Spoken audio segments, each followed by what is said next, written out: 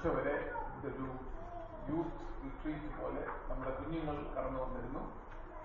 എനിക്ക് പേഴ്സണലി വളരെ അനുഗ്രഹമായി തോന്നി. നമ്മുടെ കുഞ്ഞുങ്ങളിൽ സാധ്യതകളുണ്ട്. നമ്മുടെ യുവാക്കളിൽ സാധ്യതകളുണ്ട് എന്ന് ഞാൻ എപ്പോഴും വിശ്വസിക്കുന്ന ആളാണ്.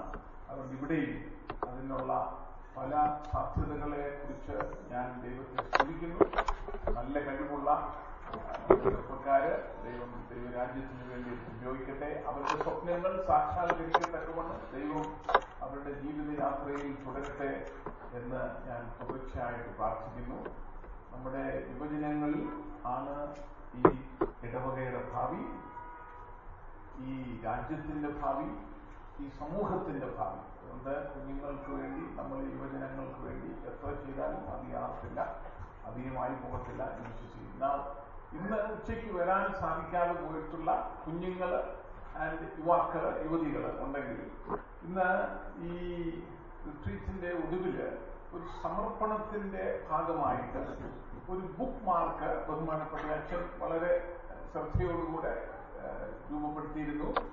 എന്നെ ശക്തനാക്കുന്നവൻ ഞാൻ സകലത്തിനും മതിയായവനാകുന്നു എന്ന് ഫിലിപ്പിയ ലേഖനത്തിൽ 4-ാം അധ്യായത്തിന്റെ 13-ാം വാക്യം ചേർത്തുകൊണ്ട് ഒരു ബുക്ക് മാർക്ക് എല്ലാവർക്കും കൊടുത്തു. എന്നിട്ട് അവരോട് പറഞ്ഞു, നിങ്ങളുടെ പേര് അതിൽ എഴുതണം, ഈ തീയതിയും എഴുതണം. ബൈ ദ വേ, ഇന്ന് 10th of October 2019 ആണ്. 10/10/2019 ആണ്. ഈ ദിവസത്തിന് ഒരു പ്രത്യേകതയാണ്. അത് ഞാൻ പറയാൻ ആഗ്രഹിക്കുന്നു.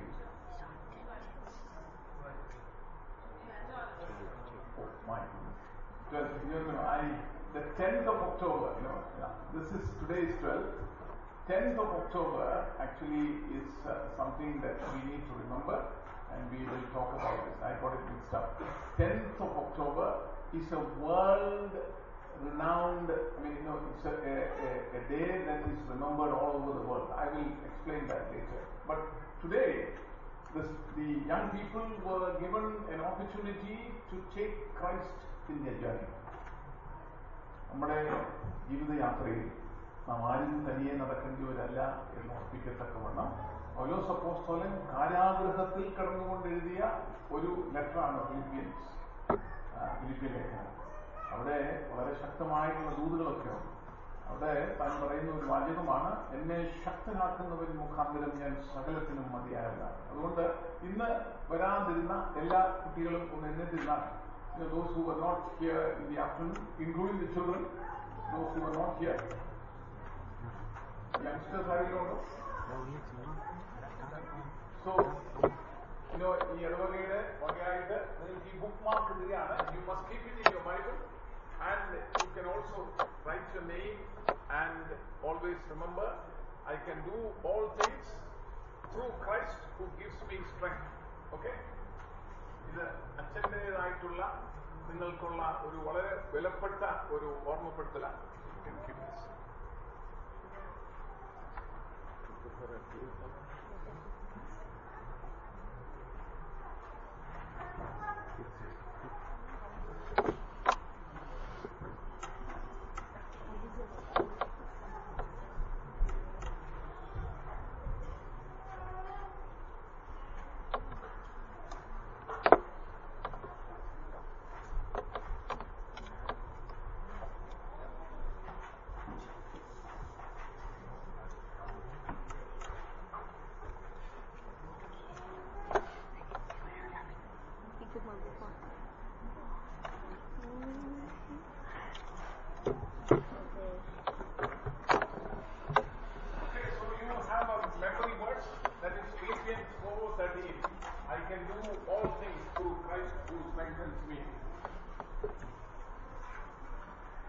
ഈ രണ്ടാമത്തെ രാത്രിയിലും വളരെ സൗമനസ്യത്തോടെ കടന്നു വന്ന എല്ലാ ദൈവമക്കൾക്ക് എൻ്റെ സ്നേഹവന്ദനം. ഈ ശുശ്രൂഷയിൽ പങ്കാളികളായ ഈ ഗായക സംഘാംഗങ്ങൾക്കും എൻ്റെ പ്രത്യേകമായിട്ടുള്ള ആശംസകൾ. ദൈവം നിങ്ങൾ ദൈവരാജ്യത്തിന് വേണ്ടി ചെയ്യുന്നതിന് പ്രതിഫലം നൽകട്ടെ എന്ന് ഞാൻ പ്രാർത്ഥിക്കുന്നു. ബഹുമാനപ്പെട്ട അച്ഛനോടും കൊച്ചിനോടും കൂടെയുള്ള ഞങ്ങളുടെ കൂട്ടായ്മ ഞങ്ങൾ കാര്യമായിട്ട് സന്തോഷിക്കുന്നു. അതിൽ പെട്ടെന്ന് തീരുന്നല്ലോ എന്നൊരു ദുഃഖമുണ്ട്. എന്നാൽ ഇത് ഒരു ആരംഭം മാത്രം, ഒരു കൂട്ടായ്മയുടെ ആരംഭം എന്ന് ഞാൻ ഓർക്കുന്നു. ഇവിടെ ഇന്നലെയും ഞാൻ ഓർപ്പിച്ചു, ആമീൻ എന്നുള്ള നമ്മുടെ പ്രതിവാക്യത്തെക്കുറിച്ച് ഞാൻ ഇന്നലെ രാത്രിയിൽ ഓർപ്പിച്ചു. ഈ രാത്രിയിലും എൻ്റെ പ്രിയ ഭാര്യ ഓർപ്പിച്ചു. സോ ബി ഇറ്റ് ലോഡ് എന്നുള്ളതാണ് എൻ്റെ അർത്ഥം എന്ന് പറഞ്ഞു. യെസ് ലോഡ് എന്ന് സിമ്പിളായിട്ട് പറയാം. I want to give you a true story and would know this. Punnaveli ഒരു കൊച്ചു ഗ്രാമമാണ്. അവിടാണ് ഞാൻ വളർന്നത്. എൻ്റെ ഒരു ജീവിതത്തിൻ്റെ ഒരു നല്ല പങ്ക് വാസ്തവത്തിൽ ആദ്യ ചെറുപ്പമായിരുന്ന സമയത്ത് അവിടെ ആയിരുന്നു. ആ ഗ്രാമത്തിൽ വളർന്നു വന്നപ്പോൾ ഞാൻ പതിവായി ദേവാലയത്തിൽ പോകുമായിരുന്നു. ചെറുപ്പക്കാരനായിട്ട് ഒരു ഇതുപോലെ ബാലനായിട്ടൊക്കെ പോകുമായിരുന്നു. അവിടെ ആ പള്ളിയിൽ ഒരു നീളം കുറഞ്ഞ ഒരു വ്യക്തി വളരെ ശക്തമായി ആമേൻ പറയുമായിരുന്നു. ബാക്കി ആരും പറഞ്ഞില്ലെങ്കിലും അദ്ദേഹം പറയുമായിരുന്നു. എനിക്ക് ഇതൊരു കൗതുകമായിരുന്നു. Why is it that he is the loudest in the church? Very embarrassing, വളരെ അരോചകമായിട്ടൊക്കെ ഞങ്ങൾക്ക് ചെറുപ്പക്കാർക്കൊക്കെ തോന്നിയിട്ടുണ്ട്. അതുകൊണ്ട് ഞാൻ ഇതിനെക്കുറിച്ചൊരു ചെറിയ ഗവേഷണമൊക്കെ നടത്താൻ ആഗ്രഹിച്ചു. എന്തുകൊണ്ട് ആമീൻ തോമാച്ചി വളരെ ശക്തമായി ആമീൻ പറയുന്നു? I wanted to find out why is he saying it with an excitement and with a real sense of involvement. Amen എന്ന് ഉറക്കെ പറയുക. ഞങ്ങൾ ആദ്യമൊക്കെ ഓർത്തു ഒന്ന് ഷൈൻ ചെയ്യാൻ നോക്കുകയാണ്. പള്ളിയിൽ ഏറ്റവും ഉച്ചത്തിൽ ആമീൻ പറയും. വേറെ നിങ്ങൾ കേൾക്കണം ഈ കഥ. അദ്ദേഹത്തിന് 10 മക്കളായിരുന്നു. എൻ്റെ പ്രിയ ഭാര്യ കൊടുന്നനവെ ഒരു മാനസിക രോഗിയായി. എനിക്ക് കഴിവ് നഷ്ടപ്പെടുന്നു. കുഞ്ഞുങ്ങളുടെ കാര്യത്തിലൊക്കെ ഇടപെടാനുള്ള കഴിവ് കുറയുന്നു. താൻ പലപ്പോഴും മാറി ഒരു മൂലയ്ക്കിരിക്കും. 10 മക്കളുടെ ഉത്തരവാദിത്വം തോമാച്ചി ഏറ്റെടുക്കുകയാണ്. ഞാൻ പറയാൻ ഉദ്ദേശിച്ചത് 10-ാം തീയതി ഒക്ടോബർ 10 എന്ന് പറയുന്നത് അഖില ലോക മാനസിക രോഗ ദിനമായി മാനസിക ആരോഗ്യ ദിനമായി കൊണ്ടാടുകയായിരുന്നു. ഇത് നമ്മൾ പഠിക്കേണ്ട ഒരു വിഷയമാണ്, മനസ്സിലാക്കേണ്ടതാണ്, ചിന്തിക്കേണ്ടതാണ്, പ്രാർത്ഥിക്കേണ്ടതാണ്. 1 in 5 Australians suffer mental illness. 1 in 5. They go through mental illnesses like depression, Vishadarogam, bipolar disorder, anxiety syndrome. ഇതെല്ലാം കടന്നു പോകുന്നു. ഇത് വളരെ പ്രധാനപ്പെട്ട ഒരു വിഷയമാണ് പ്രിയരെ. Every 40 seconds somebody is committing suicide. ആത്മഹത്യ. കേരളത്തിൽ ആത്മഹത്യയുടെ എണ്ണം കൂടി വരികയാണ്. ഇതിൻ്റെയൊക്കെ മധ്യേ വിശ്വാസ സമൂഹമായ നമുക്ക് ജീവിതത്തിൽ അനുഗ്രഹങ്ങൾ പ്രാപിക്കുമ്പോൾ, ജീവിതത്തിൽ ദൈവത്തിൻ്റെ സാന്നിധ്യത്തിൽ നിന്ന് ലഭിക്കുന്ന പ്രത്യാശയുടെ വിശ്വാസത്തിൻ്റെ അടിസ്ഥാനങ്ങൾ ഉറപ്പിക്കത്തക്കവണ്ണം നമുക്ക് ഒരുമിച്ച് വന്ന് പാട്ടുകൾ പാടുവാനും കരുതുന്നവൻ അവനല്ലയോ എന്ന് പാടി ജീവിതത്തിൽ ഉൾക്കൊള്ളുവാൻ സാധിക്കുമ്പോൾ നമുക്ക് ഉത്തരവാദിത്തങ്ങളുണ്ട് പ്രിയരെ. നമുക്ക് പ്രാർത്ഥിക്കാൻ കടപ്പാടുകളുണ്ട് പ്രിയരെ. ഈ മാനസിക രോഗത്തിൻ്റെ കാര്യങ്ങളെക്കുറിച്ച് കൂടുതൽ പഠിക്കേണ്ടതായിട്ട് ആവശ്യമുണ്ട്. കൈത്താങ്ങലുകൾ നൽകേണ്ടതായിട്ടുണ്ട്. എല്ലാവിധ സാഹചര്യങ്ങളിൽ കൂടെ കടന്നു പോകുന്ന, പ്രതിമുഖങ്ങളിൽ കൂടെ കടന്നു പോകുന്നവരെ കുറിച്ചൊരു ഭാരമൊക്കെ നമുക്കുണ്ടാകണം. അതുകൊണ്ടാണ് വേൾഡ് മെന്റൽ ഹെൽത്ത് ഡേ ആയിട്ട് 10-ാം തീയതി മാസത്തിൽ വേർതിരിക്കപ്പെട്ടിരിക്കുന്നത്. അതുകൊണ്ട് നമ്മൾ നാളത്തെ നമ്മുടെ തീമും ആരാധനയുടെ theme according to the Church of South India calendar is actually all about mentally and physically differently abled എന്നുള്ള ആ തീമുമായിട്ട് ബന്ധപ്പെട്ടാണ്. ഞാൻ തോമാച്ചിയിലേക്ക് തിരിച്ചു കടന്നു വരികയാണ്. തോമാച്ചി ഈ 10 മക്കളെയും ഭാര്യയുടെ കാര്യമായിട്ടുള്ള സപ്പോർട്ടൊന്നുമില്ലാതെ, എന്നാൽ ഭാര്യയോടുകൂടെ ചേർന്നിരുന്ന് പാട്ടുപാടി പ്രാർത്ഥിച്ച ഈ 10 മക്കളെയും ഒരു സ്ഥാനത്തെത്തിച്ചു. അതിലൊരു മരുമകൾ കോയമ്പത്തൂരുണ്ട്. കോയമ്പത്തൂരെ വളരെ പ്രസിദ്ധമായിട്ടുള്ള ഒരു വിമൻസ് യൂണിവേഴ്സിറ്റി ഉണ്ട്. അവിനാശലിംഗം യൂണിവേഴ്സിറ്റി ഫോർ വിമൻ എന്നുള്ളതാണ്. അത് UGCയുടെ ഗ്രാൻഡോടുകൂടെ വളരെ പ്രസിദ്ധമായിട്ടുള്ള ഒരു യൂണിവേഴ്സിറ്റിയാണ് ഫോർ വിമൻ. അവിടെ 6000-7000 പെൺകുട്ടികൾ ആണ് അവിടെ പഠിക്കുന്നത്. 6,000 to 7,000 young girls. അവിടുത്തെ ഒരു പ്രൊഫസറാണ് ഷേർലി തോമസ്. ഇക്കണോമിക്സിന്റെ ഒരു പ്രൊഫസറാണ്. ഇത്ര വിനയമുള്ള, I am yet to see people with such sense of humility. എന്തൊരു വിനയമാണ് ഷേർലിയുടെ. എപ്പോഴും മറ്റുള്ളവരെ ഉപചരിക്കണമെന്നുള്ള ആഗ്രഹവും, അതുപോലെ തന്നെ പള്ളിയിലെ കാര്യങ്ങളിലൊക്കെ വളരെ സജീവമായി പങ്കെടുക്കുന്ന ഒരു പ്രൊഫസർ. നല്ല തിരക്കുള്ള ജോലിയുടെ ഇടയ്ക്കാണ്. തോമാച്ചിയെ സംബന്ധിച്ചിടത്തോളം പ്രിയരെ, ആരാധന കൂദാശയല്ല. ആരാധനയ്ക്ക് കടന്നു വരുന്നത് മറ്റാരുടെയും നിർബന്ധം കൊണ്ടല്ല. ഞാൻ നിങ്ങളോടൊക്കെ പറയും, please don't come to church because your parents are insisting. Come into the presence of living God. You will see the difference. ജീവനുള്ള ദൈവത്തിന്റെ സന്നിധാനത്തിലേക്ക് വരുന്നവരാരും പരാജയപ്പെടുന്നില്ല. അവരുടെ ജീവിതത്തിൽ ദുഃഖമുണ്ട്, ജീവിതത്തിൽ പ്രതിസന്ധികളുണ്ട്. പക്ഷെങ്കിൽ ഇതുകൊണ്ട് കർത്താവായ യേശുക്രിസ്തുവിൽ കൂടെ ജയം നൽകുന്ന ദൈവത്തിന് സ്തോത്രം എന്ന് പൗലോസ് പറയുന്നു. ആ പൗലോസ് കാരാഗ്രഹത്തിൽ കിടന്ന് പറയുന്നു, ഞാൻ സകലത്തിനും മതിയായവനായി തീരുന്നത് ക്രിസ്തു എന്റെ ജീവിതത്തിന്റെ ഭാഗമായതുകൊണ്ട്. കാരാഗ്രഹം ഒരു അന്ത്യമല്ലായിരുന്നു പൗലോസിനെ സംബന്ധിച്ചിരുന്നു. Rejoice in the Lord always, coming from the book of Philippians, and he is writing this from the prison. നിങ്ങൾ സന്തോഷിപ്പേ. എവിടെ നിന്ന് കിട്ടുന്നു ഇത്? ദൈവ സാന്നിധ്യത്തിൽ നിന്ന് കിട്ടുന്ന ആ ഉറപ്പാണ്, ധൈര്യമാണ്. അതുകൊണ്ട് തോമാച്ചിയെ സംബന്ധിച്ചിടത്തോളം ആമേൻ എന്ന് പറയുന്നത് വാസ്തവത്തിൽ തന്റെ ജീവിതവുമായി ബന്ധപ്പെടുത്തിക്കൊണ്ട് ആരാധന സജീവമാകുമ്പോൾ, ആരാധന ജീവിതമാകുമ്പോൾ അറിയാതെ പറഞ്ഞു പോകും. ആമേൻ. അതേ കർത്താവേ, അതേ കർത്താവേ, നീയേ ഉള്ളൂ ഞങ്ങൾക്ക് ആശ്രയം, നീയേ ഉള്ളൂ ഞങ്ങളുടെ സങ്കേതം, നീ മാത്രം ഞങ്ങളുടെ അടിസ്ഥാനം. പ്രിയരെ, സമൃദ്ധിയുടെ മധ്യത്തിൽ ദൈവം ചുരുങ്ങി വരുമ്പോൾ, പ്രിയരെ, നമ്മുടെ ജീവിതത്തിൽ ആഞ്ഞടിക്കുന്ന പ്രതികൂലങ്ങൾ വരുമ്പോൾ നമ്മുടെ പ്രാർത്ഥനകൾക്കൊക്കെ മൂർച്ച തനിയേ ഉണ്ടാകും.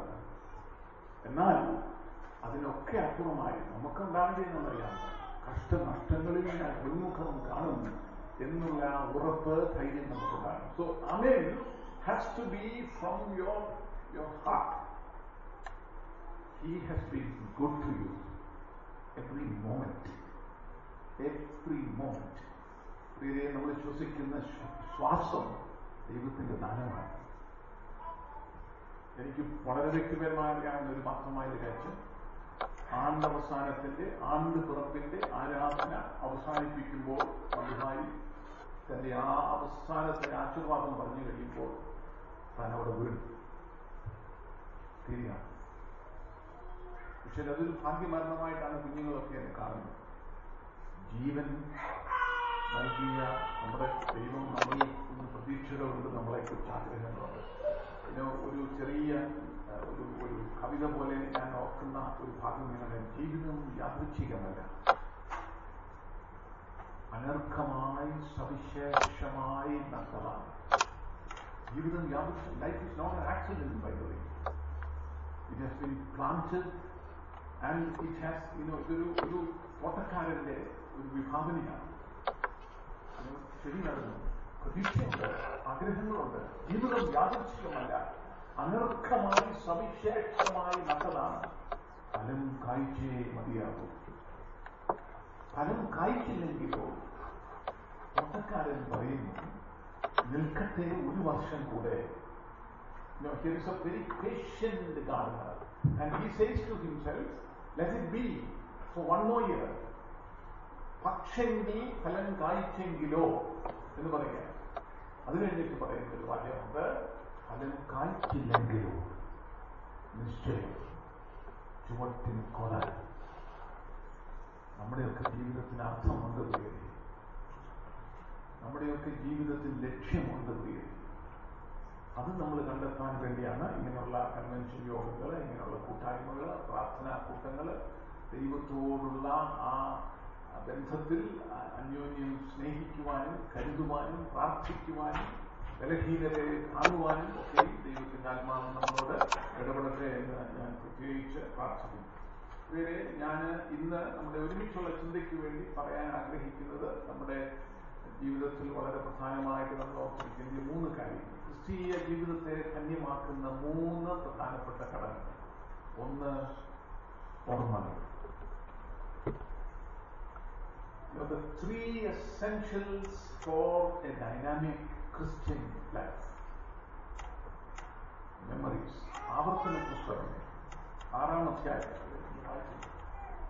ആവർത്തന പുസ്തകം 6-ാം അധ്യായം 1 മുതൽ 12 വരെ. ഇന്നത് വായിക്കേണ്ടിയ വേദഭാഗമാണ്.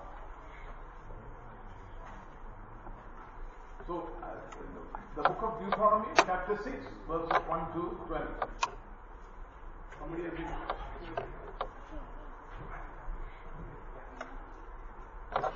Come.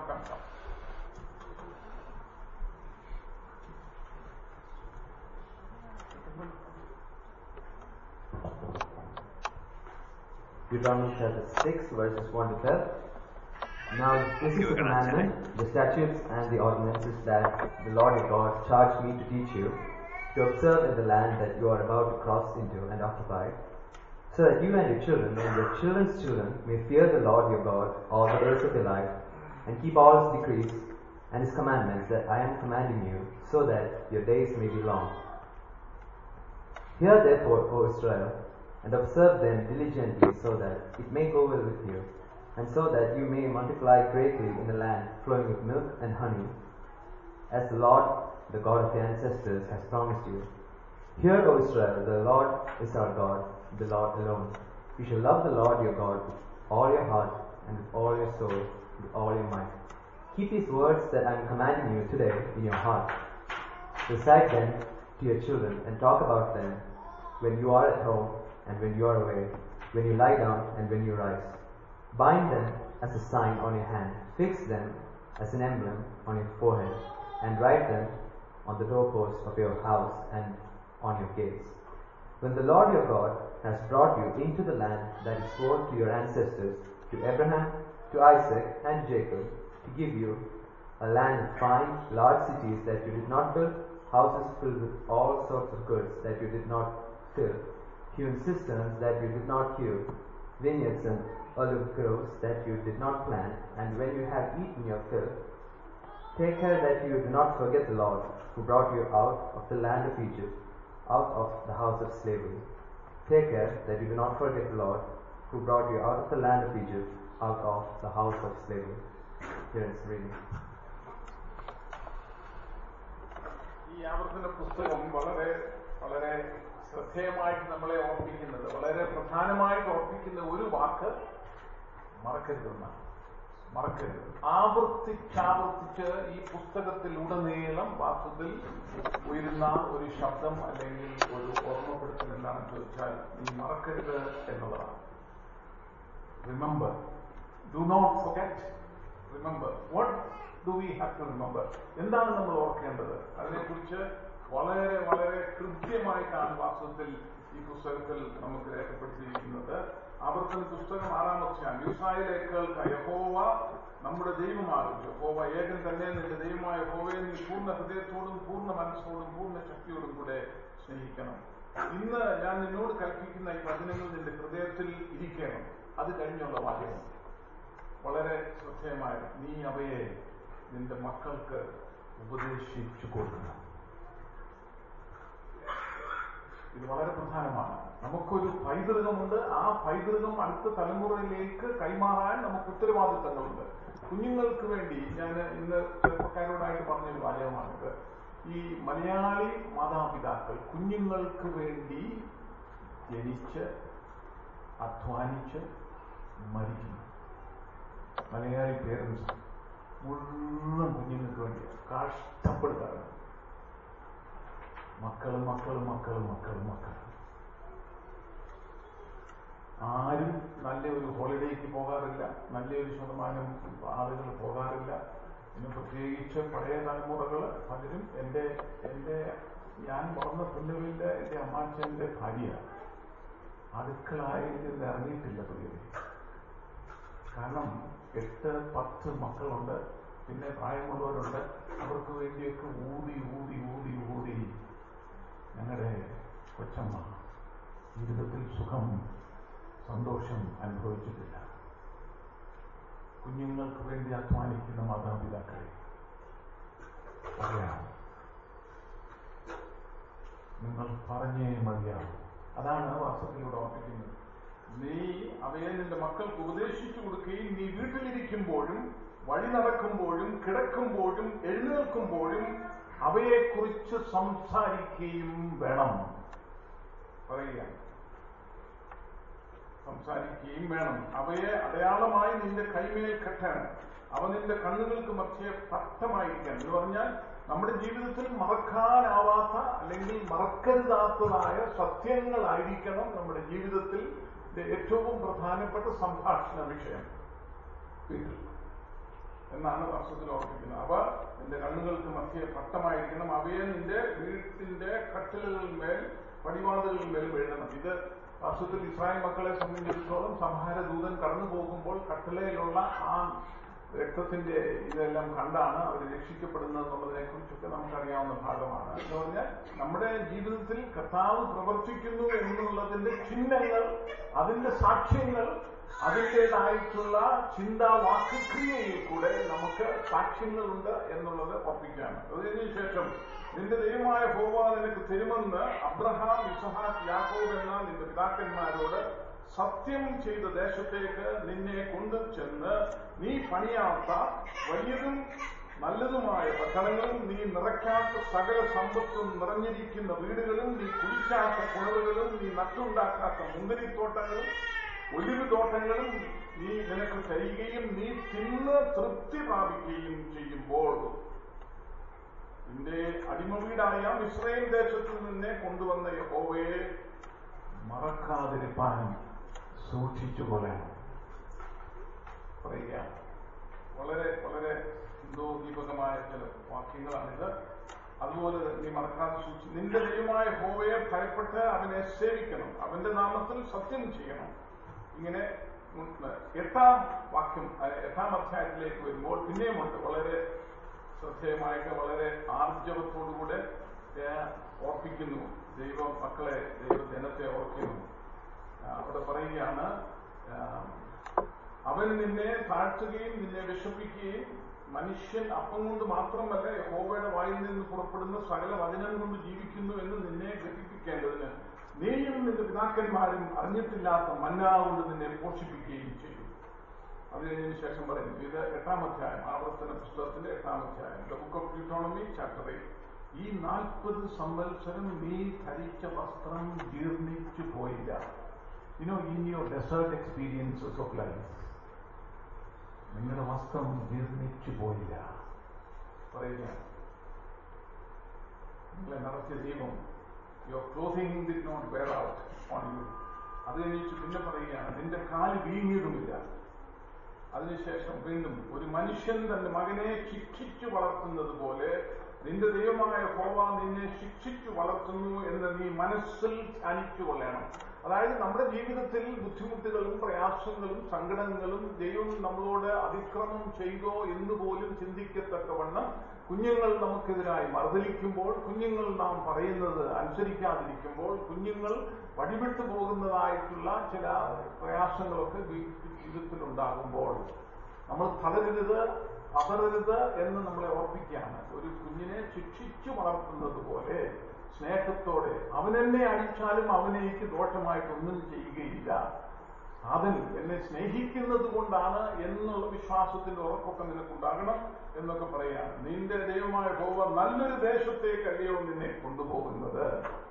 നല്ലൊരു ദേശത്തേക്കല്ലേ നാം വന്നത് പ്രിയരെ. നമ്മുടെ വീടുകൾ, നമ്മുടെ സമ്പത്ത് ഏറുന്നു, അതിന് കാരണങ്ങളുണ്ട്. നിന്റെ ദൈവമായ യഹോവ എന്നെ വഴി നടത്തി പരിപാലിച്ചു. അതാണ് ഇവിടെ ഓർപ്പിക്കുന്നത്. എന്നിട്ട് ഇവിടെ പറയുകയാണ്, ദേശത്തേക്കല്ലോ നിന്നെ, നല്ലൊരു ദേശത്തേക്കല്ലോ നിന്നെ കൊണ്ടുവന്നത്. അത് താഴ്വരയിൽ നിന്നും മലയിൽ നിന്ന് പുറപ്പെടുന്ന നീരൊഴുക്കുകളും ഉറവകളും തടാകങ്ങളുമുള്ള ദേശം. ബ്ലൂ മൗണ്ടൻസ് ഉണ്ട് ഇവിടെ, ഇല്ലയോ? തടാകങ്ങളുണ്ട് ഇവിടെ, ബ്യൂട്ടിഫുൾ ലാൻഡ്. എങ്ങനെ വന്നു ഇവിടെ? ആര് കൊണ്ടുവന്നു ഇവിടെ? മറക്കരുത് പറയുകയാണ്. നല്ലൊരു ദേശത്തേക്കല്ലയോ നിന്നെ കൊണ്ടുപോകുന്നത്. അവിടെ താഴ്വരയിൽ നിന്നും മലയിൽ നിന്നും പുറപ്പെടുന്ന നീരൊഴുക്കുകളും ഉറവുകളും തടാകങ്ങളുമുള്ള ദേശം, ഗോതമ്പ്, യവം, മുന്തിരിവള്ളിയും അത്തിവൃക്ഷവും മാതള നാരങ്ങയും ഉള്ള ദേശം, ഒലിവ് വൃക്ഷവും തേനും ഉള്ള ദേശം, സുഭിക്ഷമായി ഉപജീവനം കഴിയാവുന്നതും ഒന്നിനും കുറവില്ലാത്തതുമായ ദേശം. ഓർപ്പിക്കുകയാണ് നമ്മളെല്ലാം കല്ല് ഇരുമ്പായിരിക്കുന്നതും മലകളിൽ നിന്ന് താമ്രം വെട്ടിയെടുക്കുന്നത്. ഇവിടെ യുറേനിയം അല്ലേ കൂടുതൽ, യുറേനിയം ആൻഡ് ഗോൾഡ് എല്ലാം ഈ ദേശത്ത് ഈ മണ്ണിൽ നിന്ന് ഇവിടെ ഇതെല്ലാം പറയുന്നുണ്ട്. താമ്രം വെട്ടിയെടുക്കുന്നതുമായ whose stones are iron, out of those hills you can dig copper എന്നൊക്കെ ഇവിടെ പറയുന്നുണ്ട്. ഒന്നിനും കുറവില്ലാത്തതുമായ ദേശം, കല്ലിരുമായിരിക്കുന്നതും മലകളിൽ നിന്ന് താമ്രം വെട്ടിയെടുക്കുന്നതുമായ ദേശം, നീ ഭക്ഷിച്ച് തൃപ്തി പ്രാപിക്കുമ്പോൾ ദൈവമായ യഹോവ നിനക്ക് തന്നിരിക്കുന്ന നല്ല ദേശത്തെ കുറിച്ച് നീ അവന് സ്തോത്രം ചെയ്യണം. അനുഗ്രഹങ്ങളും നന്മകളും അനുഭവിക്കുന്നതിനനുസരിച്ച് സ്തോത്രം ഓർമ്മകൾ. അതാണ് തോമാച്ചി. ആമേൻ, ആമേൻ കർത്താവേ, ആമേൻ കർത്താവേ. തകർന്ന് തരിപ്പണമാകാമായിരുന്ന കുടുംബം, 10 മക്കൾ. എങ്ങനെ വളർത്തും, എങ്ങനെ അവരെ ഒരു സ്ഥാനത്തെത്തിക്കുമെന്നുള്ള ഭാരത്തിൽ കഴിയുമ്പോൾ ഒരു പിതാവ് തന്റെ മക്കളെ ശിക്ഷണത്തോടുകൂടെ പരിപാലിക്കുന്നത് പോലെ പരിപാലിച്ച് വഴി നടത്തി ഈ 10 മക്കളും, അതിൽ ചിലരൊക്കെ വിദേശത്തൊക്കെ പോയി.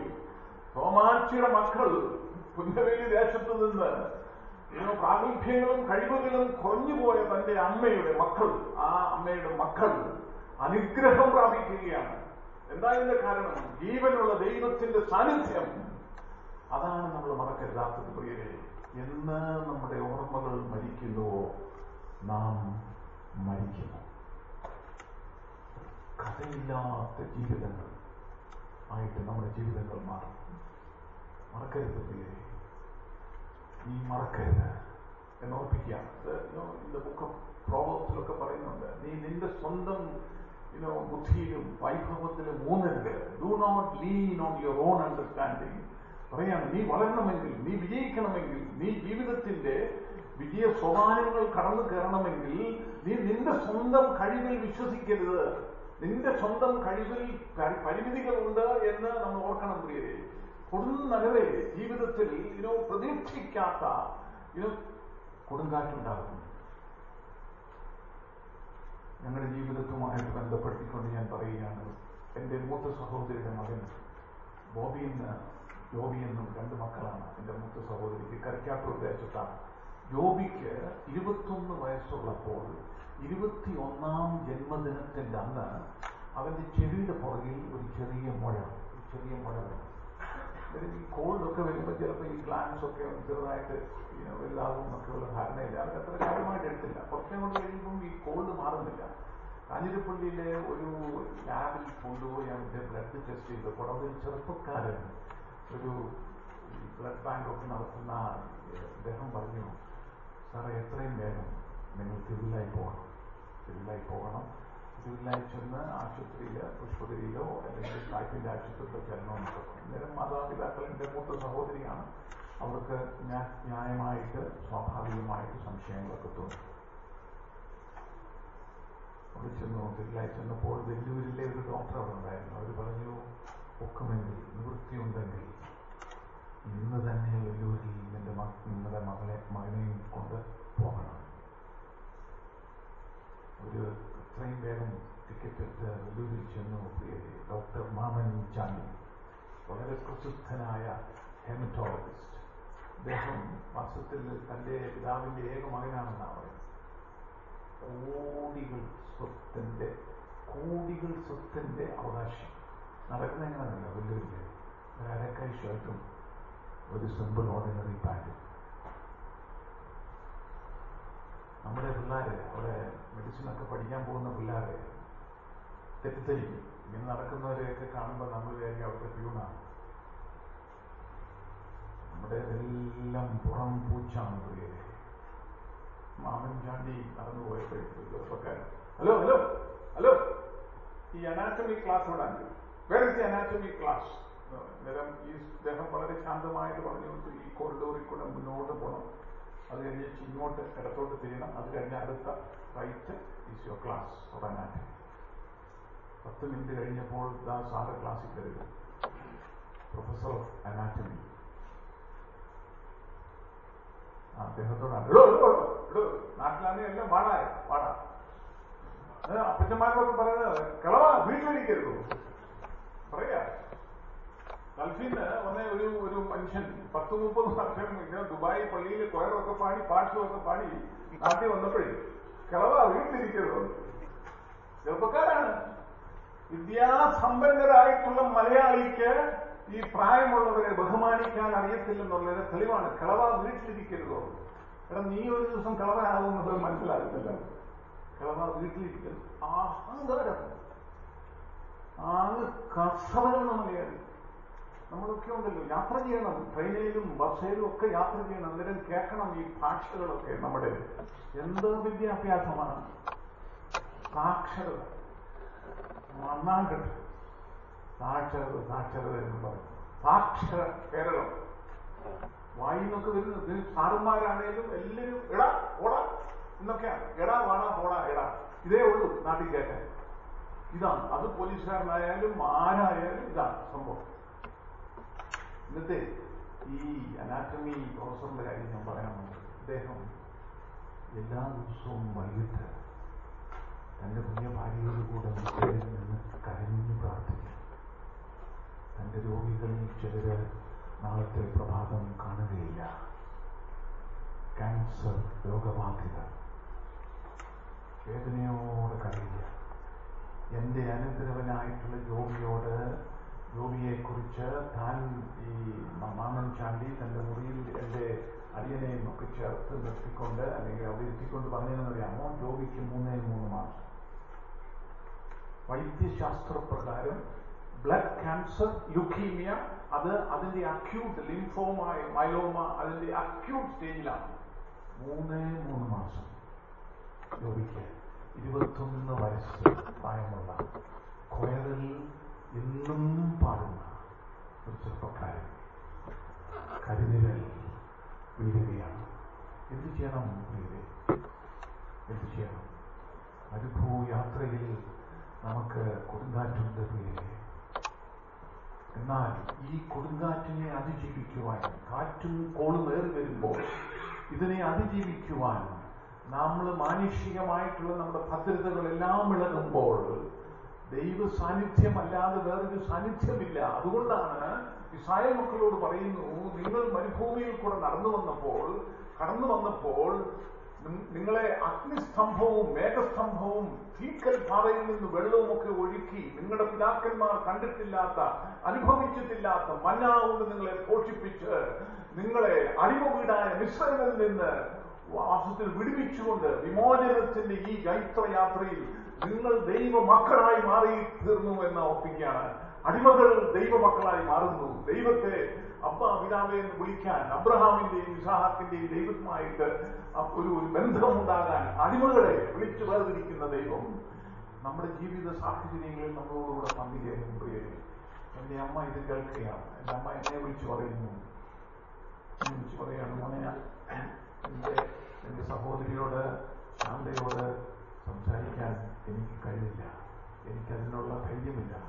ഈ ശാന്തയോട് ഒരു കാര്യം മാത്രം പറഞ്ഞാൽ മതി, ശാന്തമായിരിക്കാം എന്ന് പറയാം. ശാന്തമായിരിക്കാം. Tell your sister peace എന്ന് പറയാം. എന്നിട്ട് എന്റെ അമ്മ എന്താ ചെയ്യുന്നറിയാമോ? മുറിക്കകത്ത് കയറിയിരുന്ന് കഥ അടച്ചിരുന്ന് കരഞ്ഞു പ്രാർത്ഥിക്കുകയാണ്. എന്റെ ദൈവമായ യഹോവയെ നീ മറക്കരുത്. നമ്മൾ മറക്കരുതാത്തത് മറക്കുകയും ഓർക്കേണ്ടത് ഓർക്കാതിരിക്കുകയും ചെയ്യുന്ന സ്വഭാവമാണ് നമ്മുടേത്. ദൈവനാമ മഹത്വത്തിന് വേണ്ടി പറയുകയാണ്. ഞാൻ അന്ന് പൂനായിലാണ്.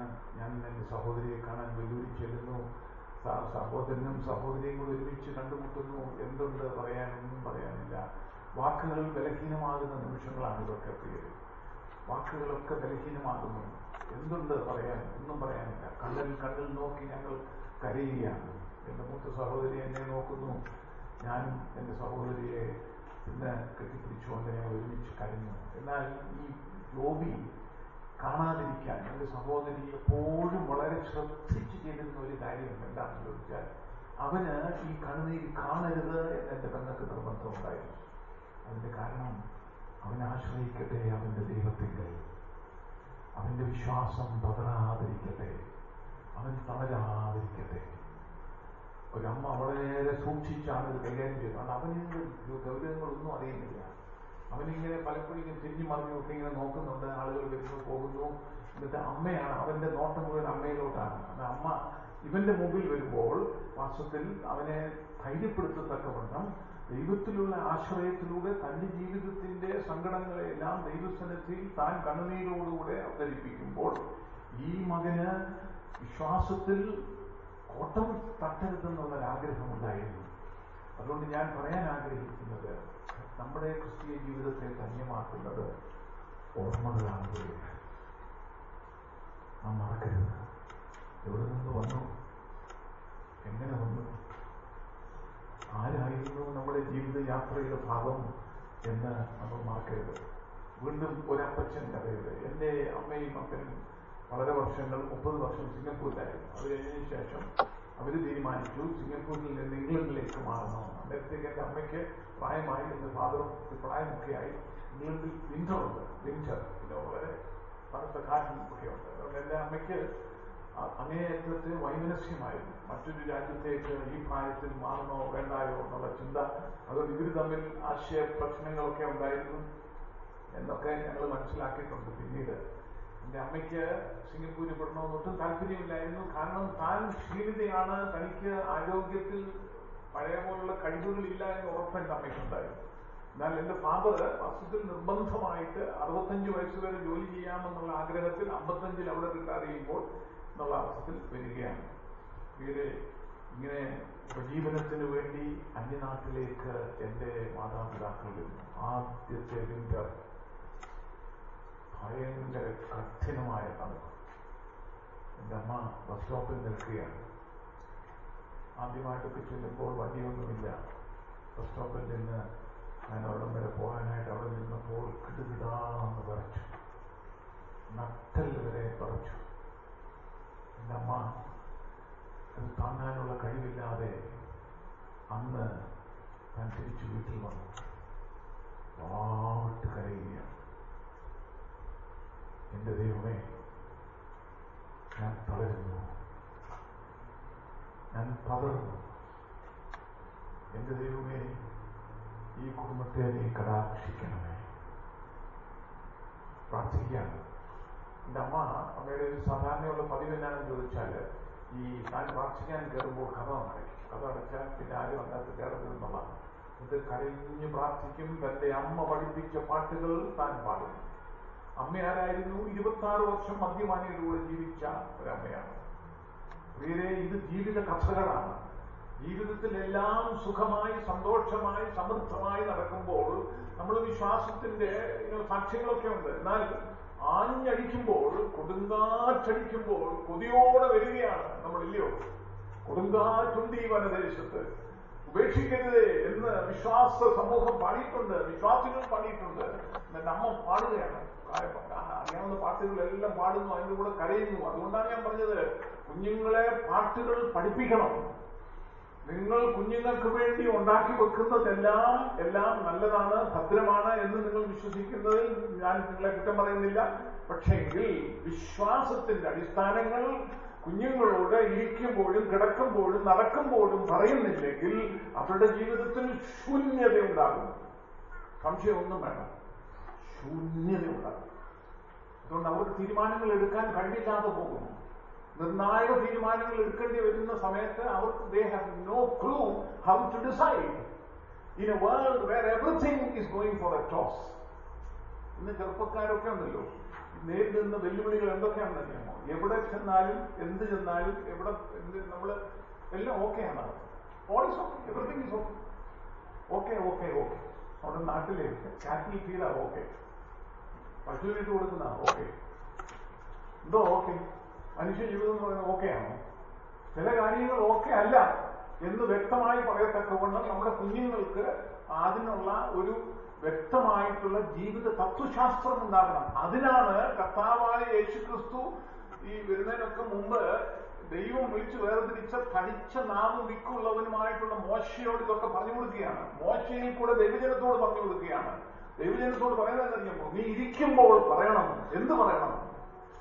എന്ത് പറയണം? അടിമ വീടായ മിസ്രൈമിൽ നിന്ന് നമ്മളെ കൊണ്ടുവന്ന ദൈവം വിശ്വസ്തനാണ്. നമ്മുടെ കാല് വീങ്ങിയില്ല, വസ്ത്രം ജീർണിച്ചു പോയില്ല. അധ്വാനിക്കാനും അതുപോലെ തന്നെ നമ്മൾ പണിയാത്ത വീടുകളിൽ വസിക്കാനും നിന്റെ ആടുമാടുകളും നിന്റെ വെള്ളിയും പൊന്നും വർദ്ധിക്കാനും ഒക്കെയും ദൈവം അവസരങ്ങൾ തന്നു, ആരോഗ്യം തന്നു, കാഴ്ചയ്ക്ക് സുമുഖന്മാരായിട്ടുള്ള മക്കളെയൊക്കെ തന്നു. ഇതെല്ലാം കൂടി കിട്ടിക്കഴിയുമ്പോഴേ നാട്ടിലോട്ട് വന്നിട്ട് കല്യാണാലോചനയുണ്ട്. മോന് വേണ്ടി അമ്മമാരുടനെ ഒരു വാചകം നടക്കും. 9 മാസം ഞാൻ തോന്നുന്നുകൊണ്ട് നടന്നാണ് പിന്നെ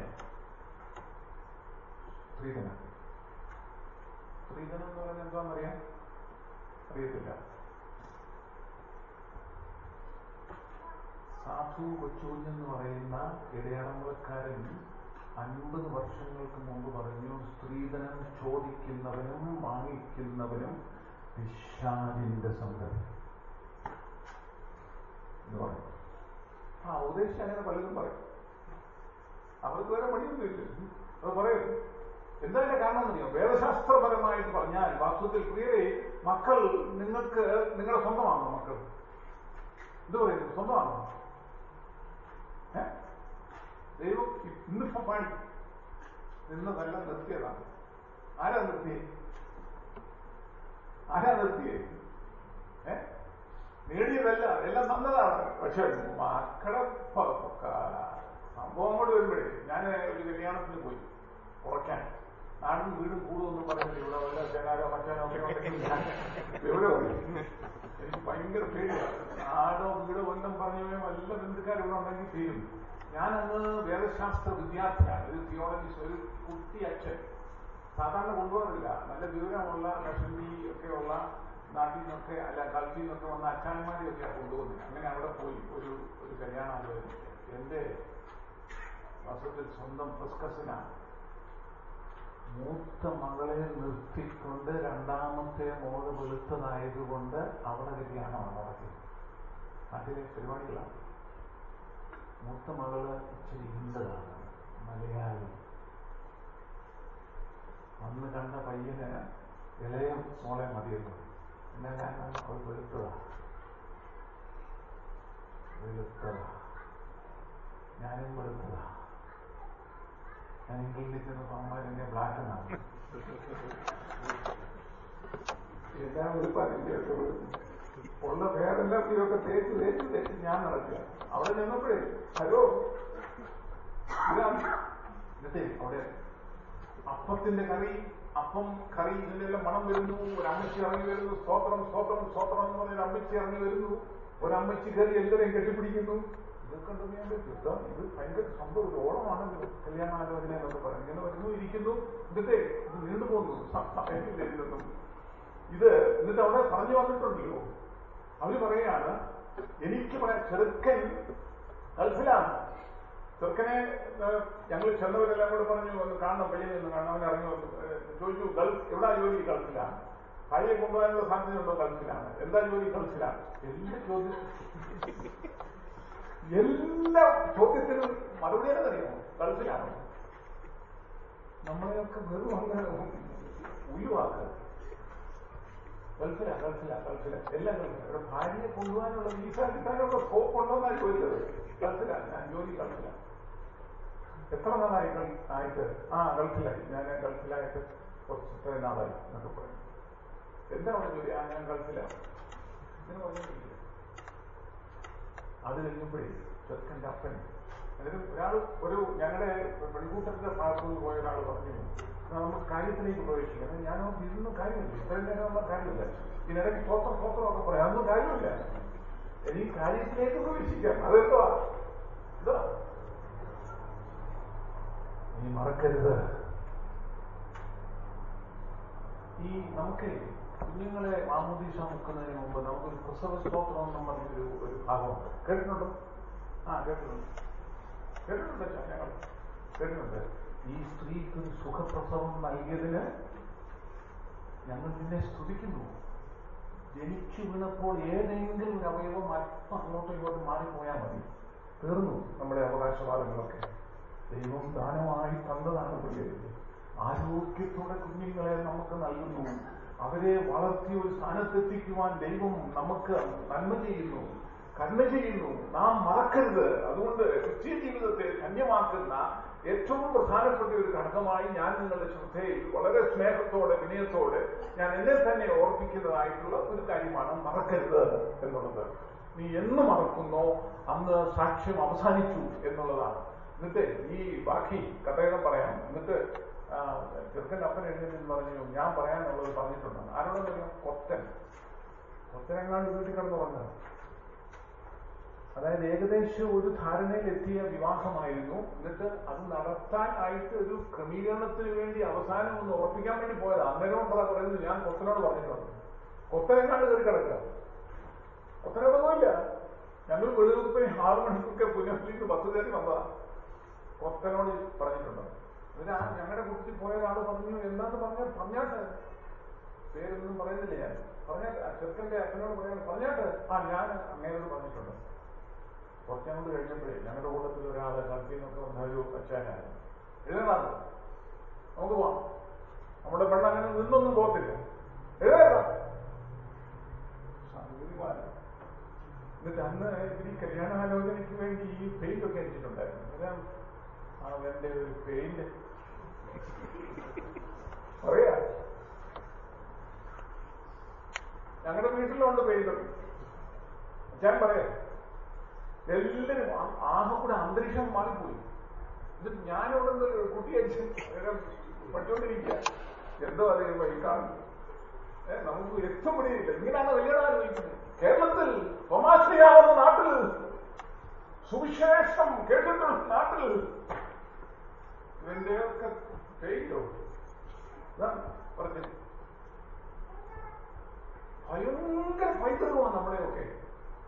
മിഷണറിമാർ വന്നു 200 വർഷക്കാലം കേരളത്തെ വാസ്തവത്തിൽ അനുഗ്രഹിച്ചു. പള്ളിക്കൂടങ്ങൾ ആരംഭിച്ചു. അതുകൊണ്ടാണ് നമ്മുടെ പെൺകുട്ടികൾ മിടുക്കരായി മാറിയത്. മറക്കരുത് പ്രിയരെ, ഇത് പള്ളിക്കൂടങ്ങൾ. അവര് എന്താ ഈ പള്ളിക്കൂടങ്ങൾ നടത്താനുള്ള കാരണം? വാസ്തവത്തിൽ അവിടെ നിന്നാണ് ഒരു സമൂഹത്തിന്റെ അടിസ്ഥാനം ഉറയ്ക്കുന്നത്. അതുകൊണ്ടാണ് പെൺകുട്ടികളെ പഠിപ്പിക്കണമെന്ന് അവർ പറഞ്ഞത്. പെൺകുട്ടികളെ ഒന്നും പഠിപ്പിക്കാറില്ല. അതുകൊണ്ട് തന്നെ കേരളം നവോത്ഥാനത്തിലേക്ക് നീങ്ങി. ഇന്ന് കേരളത്തിൽ, ഇന്ന് ഇന്ത്യയിൽ ഏറ്റവും കൂടുതൽ സാക്ഷരത വാസ്തവത്തിൽ കേരളത്തിലാണ്. അതിൽ സ്ത്രീകൾക്ക് 99.9 ladies, women in Kerala are literate. ആരാണ് ചെയ്തത്? ആരാണ് ഇതിനുള്ള വഴി ഒരുക്കി കൊടുത്തത്? പ്രിയരെ, ഞാൻ ഓർപ്പിക്കുകയാണ്, ഞാൻ സ്നേഹത്തോടെ ഓർപ്പിക്കുകയാണ്. പ്രഭു കുടുംബങ്ങളിൽ നിന്ന്, നല്ല നല്ല ഒന്നാന്തരം കുടുംബങ്ങളിൽ നിന്ന്, നല്ല സാധ്യതകളുള്ള ചെറുപ്പക്കാര് ദൈവത്തിന്റെ സുവിശേഷത്തോടുള്ള പ്രതിബദ്ധതയുടെ ഭാഗമായി ദൈവ വിളി കേട്ട് അവർ ഇറങ്ങി വരികയാണ് കേരളത്തിലോട്ട്. കപ്പലേല് 4, 5, 6 മാസങ്ങൾ. ഈ തോമസ് നോട്ടനൊക്കെ വന്നതൊക്കെ കേൾക്കണം. അവരുടെ ഒരു കുഞ്ഞ് ഏകദേശം മരിക്കുമെന്നായി. ആ കുഞ്ഞിനെ എന്നിട്ട് തോമസ് നോട്ടൻ ഭാര്യയോട് പറയുന്നു, ഈ കുഞ്ഞിനെ നമ്മൾ കടലിൽ എറിയേണ്ടി വരും എന്ന് പറയുകയാണ്. പ്രിയരെ, ഞാനും നിങ്ങളും മാന്യരായി തീരാൻ, ഞാനും നിങ്ങളും വിശ്വാസ സമൂഹമായി മാറാൻ, നമുക്ക് ദൈവത്തെ ആരാധിക്കുവാൻ, പാടി പുകഴ്ത്തുവാൻ, ഇതാ ദൈവത്തിന്റെ വിളി കേട്ടുകൊണ്ട് അനേക ചെറുപ്പക്കാര് കേരളത്തിൽ വന്നു, പള്ളിക്കൂടങ്ങൾ ആരംഭിച്ചു. ജോസഫ് പീറ്റ് എന്ന് പറയുന്ന മാവേലിക്കരെ ഒരു ചെറുപ്പക്കാരനായിട്ടുള്ള ഒരു മിഷണറി, താൻ കണ്ട കാഴ്ച, സ്ത്രീകൾ മേൽമുണ്ട് ധരിക്കാതെ, സ്ത്രീകൾ മാറുമറയ്ക്കാതെ നടക്കുന്നു. താൻ 3 രാത്രി ഉറങ്ങുന്നില്ല. താൻ ചോദിക്കുകയാണ്, എന്താണിത്? ഇതെന്തൊരു നാടാണിത്? സ്ത്രീകൾക്ക് മാറുമറയ്ക്കാൻ അവകാശമില്ലാത്ത, അന്ന് അമ്മ മഹാറാണിയാണ്, തിരുവിതാംകൂർ റാണി.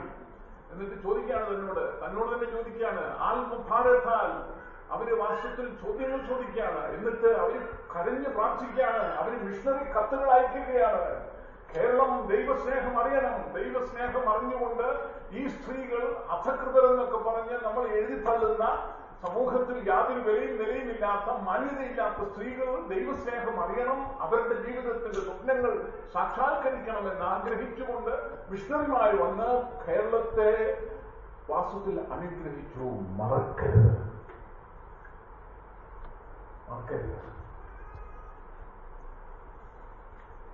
ഞാൻ ഈ കഥ പറയുകയാണ്.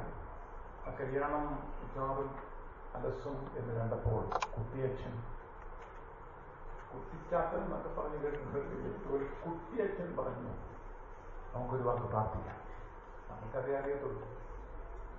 എന്റെ വീട്ടിൽ പറയാനുള്ള അന്ന് അത്ര അറിവില്ലായിരുന്നു.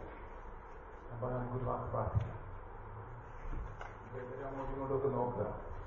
അതിലെ ഏറ്റവും ചെറുപ്പം ഞാൻ ഇതുവരെ ഇങ്ങനെ ഒരു പ്രാർത്ഥന പ്രാർത്ഥിച്ചിട്ടുണ്ടെന്ന് എനിക്ക് സംശയമാണ്. ഞാൻ പറഞ്ഞു, ദൈവമേ ഞങ്ങളോട് ക്ഷമിക്കണം. ഞങ്ങൾക്ക് ദാനമായി കുഞ്ഞുങ്ങളെ തന്നു. അവരെ വളർത്തി ഒരു സ്ഥാനത്തെത്തിക്കുവാൻ ഞങ്ങളുടെ നാടും ദേശവും വിട്ട് അന്യനാടുകളിൽ ചെന്ന് അവർക്ക് ജോലി ലഭിക്കത്തക്കവണ്ണം അവരെ മരുഭൂമിയിൽ നടത്തി. ദൈവമേ, ഞങ്ങൾ നന്മകൾ അനുഭവിച്ചു, കൃപകൾ അനുഭവിച്ചു. ഞങ്ങൾ വന്ന വഴികൾ, നടത്തിയ വിധങ്ങൾ, അനുഭവിച്ച കൃപകൾ എന്നൊക്കെ പറഞ്ഞ് ഞാനൊരു പ്രാർത്ഥന. അത് കഴിഞ്ഞപ്പം ആർക്കും ഒരു പിടിയില്ല, എന്ത് ചെയ്യണം, സ്റ്റക്കാണ്. ഇങ്ങനെ അവിടെ നിൽക്കുക. അന്നേരം അമ്മച്ചി വീണ്ടും അറിഞ്ഞു, സ്തോത്രം സ്തോത്രം സ്തോത്രം എന്ന് പറയാൻ അമ്മച്ചി കയറി. അമ്മച്ചി പറയുകയാണ്, നമുക്കേ അപ്പവും കറിയൊക്കെ ഞങ്ങൾ ഒത്തിരി കഷ്ടപ്പെട്ടൊക്കെ ഉണ്ടാക്കി വെച്ചത്, അപ്പവും കറിയൊക്കെ നമുക്കൊന്ന് കഴിച്ചേക്ക്, നമുക്കൊന്നൊന്ന് കഴിക്കാം, വാ എല്ലാവരും ഒന്ന് വന്നേന്നൊക്കെ പറഞ്ഞു. പ്രാർത്ഥന കഴിഞ്ഞപ്പം കഴിക്കാനുള്ള ആവശ്യമായി. അത് കഴിഞ്ഞപ്പോൾ കഴിച്ചുകൊണ്ടിരിക്കുമ്പോൾ ചെറുക്കൻ്റെ അപ്പൻ പെൺകുട്ടിയുടെ അപ്പൻ്റെ തോളിലോട്ട് കൈയിട്ടിട്ട് പറയുന്നു, നമുക്ക് കല്യാണം ഉറപ്പിക്കാം. പ്രാർത്ഥിച്ച കുട്ടിയച്ഛന് ഒന്നും തന്നില്ല. അവർ പ്രാർത്ഥിച്ചതല്ലാതെ കൊത്തന് കിട്ടേണ്ടിയ കമ്മീഷൻ പോലും കിട്ടിയിട്ടില്ല. എന്നിട്ട് കല്യാണം പുന്നവേലിയിൽ നടന്നു. അവിടെ ചിലര് വന്ന് ചോദിച്ചു, അന്ന് വീട്ടിൽ വന്നപ്പോൾ പ്രാർത്ഥിച്ച പയ്യനില്ല. ഞാൻ എന്റെ നാമമഹത്വത്തിന് വേണ്ടി ഒന്നും പറയുന്നതല്ല. പ്രിയരെ, ദൈവത്തെ മാനിക്കുന്നവനെ ദൈവം മാനിക്കും എന്ന് നിങ്ങൾ വേദപുസ്തകത്തിൽ കൂടെ പഠിച്ച് മനസ്സിലാക്കിയിട്ടുള്ളവരാണല്ലോ. ദൈവത്തെ മാനിച്ചുകൊണ്ട് ഓർമ്മകളുമായി, ധന്യമായ ഓർമ്മകളുമായി നിങ്ങൾ ജീവിക്കണം. എന്റെ അമ്മയുടെ കഥയുടെ പറഞ്ഞ് ഞാൻ അവിടെ വിടുകയാണ്. എന്റെ അമ്മ കരഞ്ഞു കരഞ്ഞ് പ്രാർത്ഥിച്ചപ്പോൾ താൻ വേദപുസ്തകം തുറന്ന് മറിച്ചപ്പോൾ കിട്ടിയത് വാസ്തവത്തിൽ ഒരു വാക്യമാണ്. അതേതാണെന്നറിയാമോ? സാമർഥ്യമുള്ള ഭാര്യയെ ആർക്ക് കിട്ടും? അതേത് ഭാഗം അറിയാം? സദൃശ്യവാക്യങ്ങൾ 31. സദൃശ്യവാക്യങ്ങൾ 31 അതിന്റെ 21 വാക്യം എന്നാണെന്നറിയാമോ? തന്റെ വീട്ടുകാരെ ചൊല്ലി അവൾ ഹിമത്തെ ഭയപ്പെടുന്നില്ല. പിന്നെ അത് കഴിഞ്ഞപ്പോൾ എന്റെ അമ്മ ഓട്ടമാണ്, ഓട്ടം. തന്റെ വീട്ടുകാരെ ചൊല്ലി, for the sake of her family she does not fear snow. My dear young people, please remember your mother and your father are toiling only for you. കുട്ടികളോട് ഞാൻ പറയുന്നതാണ്, മാതാപിതാക്കളെ സ്നേഹിക്കാത്ത, മാനിക്കാത്ത, അനുസരിക്കാത്ത കുഞ്ഞുങ്ങളെ നിങ്ങൾ മറക്കുന്നു. മാതാപിതാക്കളെ മറന്ന് അവരോട് മറുതലിച്ച് ജീവിക്കുന്ന സാഹചര്യങ്ങൾ കൂടിക്കൂടി വരികയാണ്. അതുകൊണ്ടാണ് വാസ്തവത്തിൽ കുഴച്ചിലുകളുണ്ട്, വീടുകളിലൊക്കെ ദുഃഖമുണ്ട്, നെരിപ്പോടുകളുണ്ട്, ആരോടും പറയാത്ത രഹസ്യങ്ങളുണ്ട്. ആരോട് പറയണം ഇത്? അതുകൊണ്ട് ഞാൻ എപ്പോഴും നമ്മുടെ കുഞ്ഞുങ്ങൾക്കായിട്ട് അവരോട് പറയുന്നതെന്ന് ചോദിച്ചാൽ, 10 കൽപ്പനകളിൽ ഒരെണ്ണത്തിന് മാത്രമേ ഉള്ളൂ നിനക്ക് ദീർഘായുസ്സുണ്ടാകുവാനും നിന്റെ ദേശത്ത് നന്മയുണ്ടാകുവാനും എന്ന് പറഞ്ഞ് ഒരു കണ്ടീഷണൽ ആയിട്ടുള്ള ഒരൊറ്റ കമാൻഡ്മെന്റേ ഉള്ളൂ 10 കൽപ്പനകളിൽ. അതേതാണെന്നറിയാമോ? എന്റെ അപ്പനെയും അമ്മയെയും ബഹുമാനിക്കുക. If you want long life, if you want a life with fulfillment, if you want all your heart's desires to be fulfilled, ജീവിതത്തിൽ സ്വപ്നങ്ങൾ സാക്ഷാത്കരിക്കപ്പെടണമെങ്കിൽ, ജീവിതത്തിൽ ഐശ്വര്യവും അനുഗ്രഹവും നന്മയും ഉണ്ടാകണമെങ്കിൽ, നിന്റെ ദേശത്ത് നിനക്ക് ദീർഘായുസ് ഉണ്ടാകുവാനും നിനക്ക് നന്മയുണ്ടാകാനും എന്റെ അപ്പനെയും അമ്മയും ബഹുമാനിക്കാം. ഇത് വളരെ പ്രധാനമാണ് പ്രിയരെ. അതുകൊണ്ട് ഓർമ്മകളിൽ നിന്ന് എന്ത് സംഭവിക്കുന്നു അറിയാമോ? ഓർമ്മകൾ നമ്മുടെ ജീവിതത്തിൽ ഉണ്ടാകുമ്പോൾ നമുക്ക് കൃതജ്ഞതയുണ്ടാകും. ഇന്ന് 103-ാം സങ്കീർത്തനം ഇവിടെ വായിച്ചു കേട്ടു. എൻ മനമേ യഹോവയെ വാഴ്ത്തുക, എന്റെ സർവാന്തരംഗവുമേ അവന്റെ വിശുദ്ധ നാമത്തെ വാഴ്ത്തുക. ഇത് നമുക്ക് ലഭിച്ചിരിക്കുന്നത് വലിയ ഭാഗ്യമാണ് പ്രിയരെ. എന്റെ സർവാന്തരംഗവുമേ അവനെ വാഴ്ത്തുക, എൻ മനമേ യഹോവയെ വാഴ്ത്തുക, അവന്റെ ഉപകാരങ്ങൾ ഒന്നും മറക്കരുത്. ഞാൻ ആത്മാർത്ഥമായിട്ട് ഞാൻ നിങ്ങളോട് ചോദിക്കാണ് പ്രിയരെ, നിങ്ങളിൽ ആർക്കെങ്കിലും ദൈവം ഒന്നും ഒരു ഉപകാരവും ചെയ്തിട്ടില്ല എന്ന് പറയത്തക്കവണ്ണം എന്തെങ്കിലും ഉണ്ടോ പ്രിയരെ? ഇല്ല. നമ്മുടെയൊക്കെ ജീവിതത്തിൽ നന്ദി ചൊല്ലി തീർക്കുവാൻ ഈ ജീവിതം പോരാ. ദൈവസ്നേഹം വർണ്ണിച്ചിടുവാൻ വാക്കുകൾ പോരാ. നമ്മളെയൊക്കെ ദൈവം നടത്തിയ വിധങ്ങൾ, കേരളത്തെ ദൈവം അനുഗ്രഹിച്ചതുപോലെ വേറെ ഒരു സംസ്ഥാനത്തെ അനുഗ്രഹിച്ചിട്ടില്ല. സാധാരണക്കാരുടെ മക്കളും കൊച്ചുമക്കളും, എന്റെ വല്യപ്പച്ചനും വല്യമ്മച്ചിയും, പുന്നവേലിലെ വല്യപ്പച്ചനും വല്യമ്മച്ചിയും ഒരൊറ്റ വാക്ക് ഇംഗ്ലീഷ് പറഞ്ഞിട്ടില്ല. അവരുടെ മക്കൾ, കൊച്ചുമക്കൾ എല്ലാം എവിടെല്ലാമാണെന്നറിയാമോ? എങ്ങനെ സംഭവിച്ചു പ്രിയരെ? ഇതാണ് എൻ മനമേ യഹോവയെ വാഴ്ത്തുക, അവൻ എന്റെ സർവാന്തരമോ അവന്റെ വിശുദ്ധ നാമത്തെ വാഴ്ത്തുക. അതുകൊണ്ട് ക്രിസ്തീയ ജീവിതത്തെ ധന്യമാക്കുന്ന രണ്ടാമത്തെ ഘടകം എന്ന് പറയുന്നത് സ്തോത്രം എന്ന യാഗം നാം അർപ്പിക്കണം. സ്തോത്രം എന്ന യാഗം അർപ്പിക്കുന്നവൻ യഹോവയെ മാനിക്കുന്നു എന്നാണ്. അതുകൊണ്ട് സ്തോത്രയാഗങ്ങൾ നമുക്കുണ്ടാകണം. അതുകൊണ്ടാണ് നമ്മൾ വിശ്വാസ സമൂഹമായിട്ടൊക്കെ ഒരുമിച്ച് വരണം. എന്റെ ഈ അനന്തരവന്റെ കഥ ഞാൻ പൂർത്തീകരിച്ചിരുന്നു. 3 മാസമേ ഉള്ളൂ എന്നൊക്കെ പറഞ്ഞു. അവര് പറഞ്ഞു കീമോതെറാപ്പി തുടങ്ങണം. അതുപോലെ തന്നെ പിന്നെ വേറൊരു സാധ്യത ബോൺ മാരോ ട്രാൻസ്പ്ലാന്റ് ആണ്. ബോൺ മാരോ എന്ന് പറയുന്നത് അവന്റെ സ്വന്തം സഹോദരൻ, ഒരു സഹോദരനേ ഉള്ളൂ. ആ സഹോദരന്റെ മാച്ചിങ് ആണെങ്കിൽ ബോൺ മാരോ നടത്താം.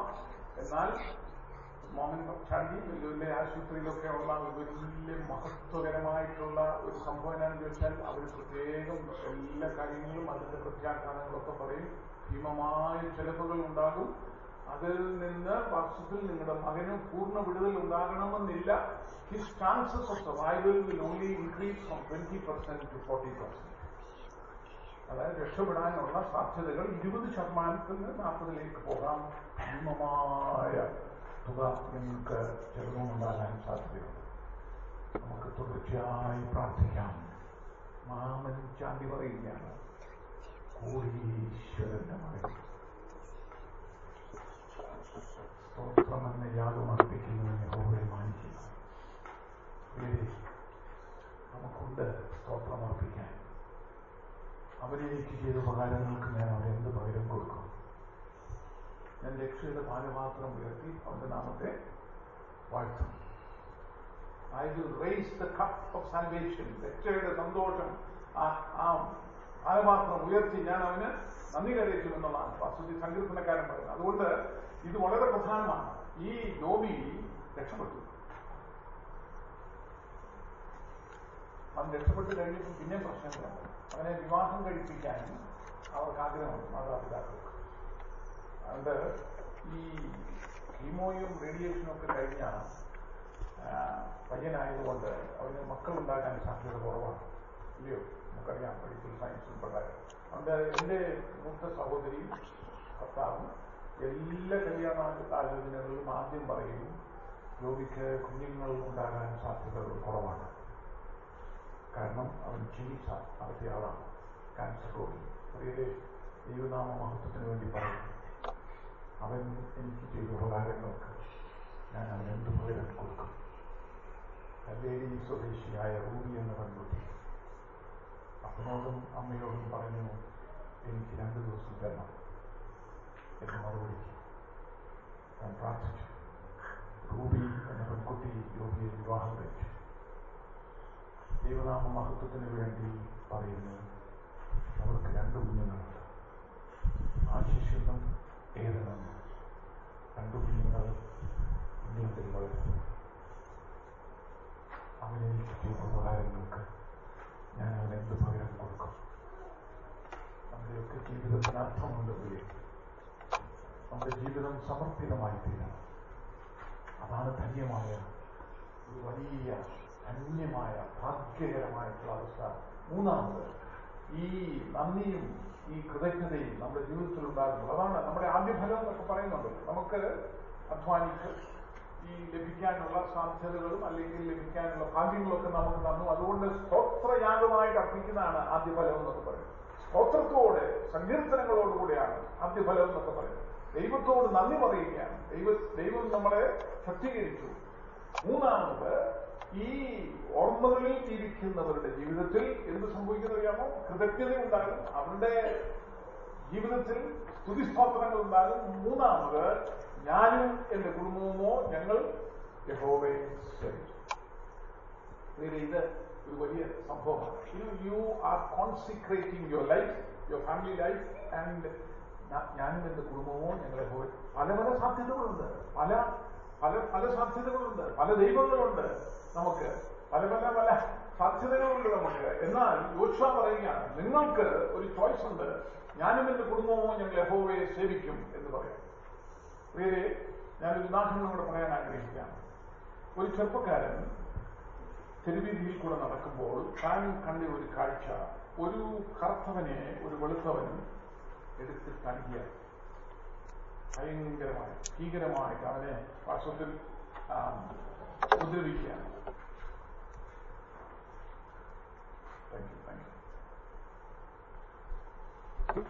ഒത്തിരി ബുക്ക് മാർക്കൊക്കെയാണ്. ഒരു ചെറുപ്പക്കാരൻ ഓടിക്കൊണ്ട് നടന്നു പോയപ്പോൾ കണ്ട ഒരു കാഴ്ചയാണ്. അതായത് ഒരു കറമ്പനെ ഒരു വെളുത്തവൻ എടുത്തിട്ട് അടിക്കുകയാണ്. You know what this is all about?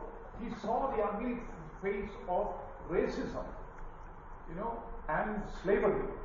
ഇതെവിടാണ്? അമേരിക്കയിൽ. ഒരു ചെറുപ്പക്കാരൻ, ഒരു ബാലനാണ്.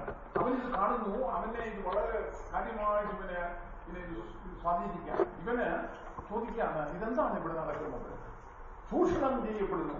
അത് മൃഗതുല്യമായിട്ട് വസ്തുത്തിൽ ഈ ചെറുപ്പക്കാരനെ കുറിച്ച് നിങ്ങൾ മനസ്സിലാക്കണം. When he was 7 years old, they were forced out of the home due to a technical problem. അതായത് 7ാമത്തെ വയസ്സിൽ അവൻ താമസിച്ചിരുന്ന വീട്ടിൽ നിന്ന് പുറത്താക്കപ്പെട്ടു. 9ാമത്തെ വയസ്സിൽ, when he was 9 years old, his mother died. At the age of 22, he lost his job. He wanted to go to law school, but his education was not good enough. ഈ ചെറുപ്പക്കാരൻ ഇത് കണ്ടപ്പോൾ താൻ എന്ത് ചെയ്യുന്നതാണോ, അവിടെ വെച്ച് തന്നെ വളരെ കാര്യമായിട്ട് ഇത് അലട്ടിയത് കൊണ്ട് താൻ എന്ത് ചെയ്യുന്നതാണ്, താൻ അവിടെ വെച്ച് ഒരു പ്രാർത്ഥന പ്രാർത്ഥിച്ചു. ഞാൻ സ്വർഗത്തിലെ ദൈവത്തോട് സത്യം ചെയ്യുന്നു, അവൻ എനിക്കൊരു അവസരം തന്നാൽ ഞാൻ ഇതിനെതിരായിട്ട് ആഞ്ഞടിക്കും എന്ന് പറയാൻ. ഡ്രീംസ്. അബ്ദുൽ കലാം പറയുന്ന ചെറുപ്പക്കാരൻ, യു മസ്റ്റ് ഡ്രീംസ്. നിങ്ങൾ സ്വപ്നങ്ങൾ കാണണം. അതുകൊണ്ട് ഈ ചെറുപ്പക്കാരൻ പറയുന്നു, അവൻ സ്വർഗത്തിലെ ദൈവം എനിക്കൊരു അവസരം തന്നാൽ അവനിൽ തന്നെ വാസ്തവത്തിൽ യാതൊരുവിധ വൈഭവങ്ങളോ സാധ്യതകളോ ഇല്ലാത്തവനാണ്. He was born in a log cabin. He was from a very poor background. And അതാണ് ഇതിന്റെ കഥ. അതുകൊണ്ട് at the age of 22 he lost his job. തന്റെ ജോലി നഷ്ടപ്പെടുകയാണ്. അവന് ആഗ്രഹങ്ങളുണ്ടായിരുന്നു ലോയ്ക്ക് പഠിക്കണമെന്ന്, നടന്നില്ല. Because his education was not good enough. 28ാമത്തെ വയസ്സിൽ താൻ സ്നേഹിച്ച തന്റെ പെൺകുട്ടിയോട് താൻ ചോദിച്ചു, എന്നെ വിവാഹം കഴിക്കാമോ? വിവരമുള്ള പെൺകുട്ടിയായിരുന്നു എന്ന്. അവൾ പറഞ്ഞു, ഗെറ്റ് ലോസ്റ്റ്, ഒരു തൂങ്ങടാമോ. 28ാമത്തെ വയസ്സിലാണ്. റിജക്ഷൻ, ജീവിതത്തിൽ റിജക്ഷൻ. അത് കഴിഞ്ഞതിന് ശേഷം അതിന് ശേഷവും തനിക്ക് ഒരു പ്രേമമുണ്ടായിരുന്നു ഒരു പെൺകുട്ടിയുമായിട്ട്. അവൾ അകാല മരണം പ്രാപിക്കുന്നു. 37ാമത്തെ വയസ്സിൽ 3ാം തവണ താൻ കോൺഗ്രസിലേക്ക് തെരഞ്ഞെടുക്കപ്പെട്ടു. ഇത് ഇന്ത്യയിലെ കോൺഗ്രസ് അല്ല. 2 വർഷങ്ങൾക്ക് ശേഷം അവൻ വീണ്ടും ഇലക്ഷനിൽ തോറ്റു. ഈ ഒരു കാലഘട്ടത്തിൽ അവനൊരു മാനസിക വിഭ്രാന്തിയിൽ കൂടെ കടന്നുപോയി. he suffered what is now called as a nervous breakdown. 2 വർഷങ്ങൾക്ക് ശേഷം തന്റെ വിവാഹ ജീവിതത്തെ വാസ്തവത്തിൽ കൂടുതൽ ദുഃഖകരമാക്കത്തക്കവണ്ണം തന്റെ 4 വയസ്സുള്ള കുഞ്ഞ് മരിക്കുകയാണ്. അതിന്റെ പിറ്റേ വർഷം താന് ഒരു ജോലിക്ക് അപ്ലൈ ചെയ്തു. അവിടെയും തനിക്ക് വാസ്തവത്തിൽ റിജക്ഷനാണ്. 45-ാമത്തെ വയസ്സിൽ താന് വീണ്ടും സെനറ്റിലേക്ക് മത്സരിക്കുന്നു. താൻ തോൽക്കുകയാണ്. ഇതിനോട് ചേർത്ത് നമ്മൾ വായിക്കേണ്ടത് എന്താണെന്ന് ചോദിച്ചാൽ, തനിക്കെതിരായിട്ടുള്ള കിംവദന്തികൾ, തന്നെ ആഞ്ഞടിക്കുന്ന തന്റെ വാസ്തവത്തിൽ എതിരാളികൾ, ഇതെല്ലാം ഉണ്ട്. അതോടൊപ്പം തന്നെ താൻ കടന്നുപോകുന്നു, ഡിപ്രഷനിൽ കൂടെ കടന്നു പോകുന്നു. റിപ്പീറ്റഡ് സൈക്കിൾസ് ഓഫ് ഡിപ്രഷൻ കൂടെ കടന്നു പോവുകയാണ്. He was hardly the envy of his day. തന്നെ കുറിച്ച് അതും ഇതും എല്ലാം കിംവദന്തികൾ പറയുന്നു. താൻ മാനസികമായി തളരുന്നു, തനിക്ക് ഡിപ്രഷൻ ഉണ്ടാകുന്നു, ഇതെല്ലാം ഉണ്ടാകുന്നു. 51-ാമത്തെ വയസ്സിൽ ഈ ചെറുപ്പക്കാരൻ അമേരിക്കയുടെ പ്രസിഡന്റായി മാറുന്നു. ധാരാളം ഏബ്രഹാം ലിങ്കൺ എവിടെ നിന്ന് ആരംഭിച്ചു? He was a virtual nobody. ഇത് നിങ്ങൾ ഗൂഗിൾ സെർച്ച് നടന്നു നോക്കൂ. താൻ ആരോരും അല്ലാതിരുന്ന കാലഘട്ടങ്ങളിൽ താൻ വാസ്തവത്തിൽ കണ്ട ഒരു കാഴ്ച, അതോടുകൂടി അവന്റെ ജീവിതം മാറ്റിമറിക്കപ്പെടുകയാണ്. അവൻ പ്രാർത്ഥിക്കുന്നു, സ്വർഗത്തിലെ ദൈവം എനിക്കൊരു അവസരം തന്നാൽ. പ്രിയരെ, ഓർമ്മകളുണ്ടോ നിങ്ങൾക്ക്? ദൈവരാജ്യത്തെക്കുറിച്ച് നിങ്ങൾക്ക് ദർശനങ്ങളുണ്ടോ? നിങ്ങൾ സ്വപ്നം കാണണം പ്രിയരെ, നിങ്ങൾ പ്രാർത്ഥിക്കണം പ്രിയരെ. തലമുറകൾ അനുഗ്രഹിക്കപ്പെടുവാൻ, ഈ ഇടവക ഈ ദേശത്തിനൊരു അനുഗ്രഹമായി തീരുവാൻ നിങ്ങൾ പ്രാർത്ഥിക്കണം, ദർശനങ്ങൾ കാണണം. അച്ഛൻ ഓർമ്മിച്ചതുപോലെ പ്രാർത്ഥന പ്രാർത്ഥന പ്രാർത്ഥന ഉയരട്ടെ. ഈ പ്രാർത്ഥനകൾ ഉയരുന്നോറും അനുഗ്രഹങ്ങൾ വർഷിക്കുന്ന ദൈവം, അതാണ് നമ്മുടെ പിതാക്കന്മാരുടെ ദൈവം. അതാണ് നമ്മുടെയൊക്കെ അപ്പച്ചന്റെയും അമ്മച്ചിയുടെയും കഥകൾ. ഇങ്ങനെ ഓർമ്മകളിൽ ജീവിതത്തിൽ നിന്നുള്ള നന്ദി പ്രകടനങ്ങൾ ഉണ്ടാകും, ജീവിതത്തിൽ നിന്നുള്ള സമർപ്പണങ്ങൾ ഉണ്ടാകും. അതാണ് വിഷയം. ധന്യമാക്കുന്ന ക്രിസ്തീയ ജീവിതത്തിന് 3 ഘടകങ്ങൾ. ഓർമ്മകൾ മറക്കരുത്. നിങ്ങൾ വീട്ടിൽ ചെന്ന് വായിച്ചാൽ മതി. സംഖ്യാപുസ്തകം 11-ാം അധ്യായത്തിൽ ഇസ്രായേൽ മക്കള് ഇരുന്ന് കരയുന്നത് എന്തിനാണെന്നറിയാം?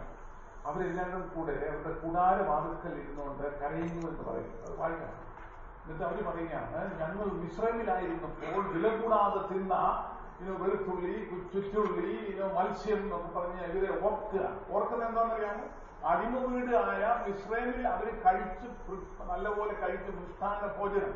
അവിടെ മത്സ്യം ഉണ്ടായിരുന്നു. കാരണം നൈൽ നദീ തടാകത്തിലായിരുന്നു. അതുകൊണ്ട് അവിടെ നല്ലപോലെ കൃഷിയൊക്കെ ഉണ്ടാകുന്ന സ്ഥലങ്ങളാണ്. അതിന് സംശയമൊന്നുമില്ല. ചുറ്റുള്ളി, വെളുത്തുള്ളി എന്നൊക്കെ അവിടെ പറയുന്നുണ്ട് സംഖ്യാപുസ്തകം 11-ാം അധ്യായത്തിൽ. എന്നിട്ട് അവരിരുന്ന് കരയുന്നു എന്ന് പറയുന്നു. മോശ കേൾക്കുന്നു ഈ കരച്ചിൽ. അവർ പിറുപിറുക്കുന്നു, ഇപ്പോഴോ ഞങ്ങൾക്ക് മന്ന ഉണ്ട്. മന്ന, കാശിന് കൊള്ളാത്ത മന്ന എന്നൊക്കെ പറഞ്ഞ് അവരിരുന്ന് കരയുകയാണ്. എന്നിട്ട് അവർ പറയുന്നുണ്ടോ, ഇറച്ചി തിന്നാൻ ഞങ്ങൾക്ക് ആര് തരും എന്ന് പറയാം. ഇതവിടെ പറയുന്നുണ്ട് സംഖ്യാപുസ്തകം.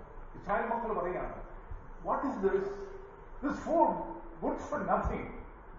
There are a lot of children who actually are very, very negative towards food. എൻ്റെ അമ്മ പഠിപ്പിച്ചിട്ടുണ്ട്, മേശപ്പുറത്ത് കൊണ്ടുവെക്കുന്ന ഫുഡ് ചക്ക് എന്നൊക്കെ പറഞ്ഞാൽ ചൂട്ടടിയാണ്. എന്തിനു ഫുഡ് അങ്ങോട്ട് മുന്നോട്ട് വെക്കുന്ന പറഞ്ഞേ നമ്മൾ മിടുക്കന്മാര്, നമ്മുടെ പിള്ളേർ, സ്മാർട്ടായിട്ടുള്ള പിള്ളേർ യക്ക് കഷ്ടപ്പെട്ട് ഉണ്ടാക്കിക്കൊണ്ട് വെക്കുക. എന്നാന്നറിയാം കാരണം മറക്കുന്നു.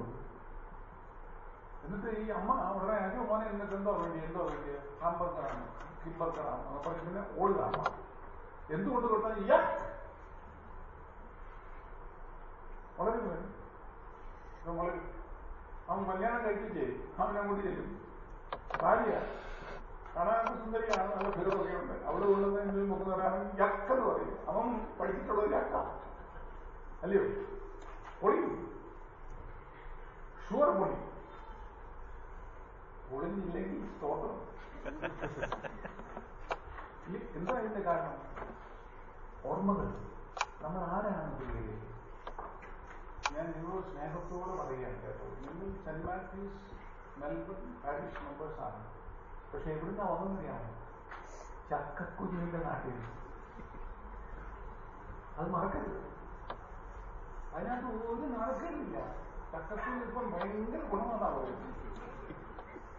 ഒരു സമയത്ത് ചക്കക്കൊരു, ഇപ്പൊ ചക്ക എന്ന് പറഞ്ഞാണല്ലോ 200-400 ഒറ്റ ചക്കയ്ക്ക്.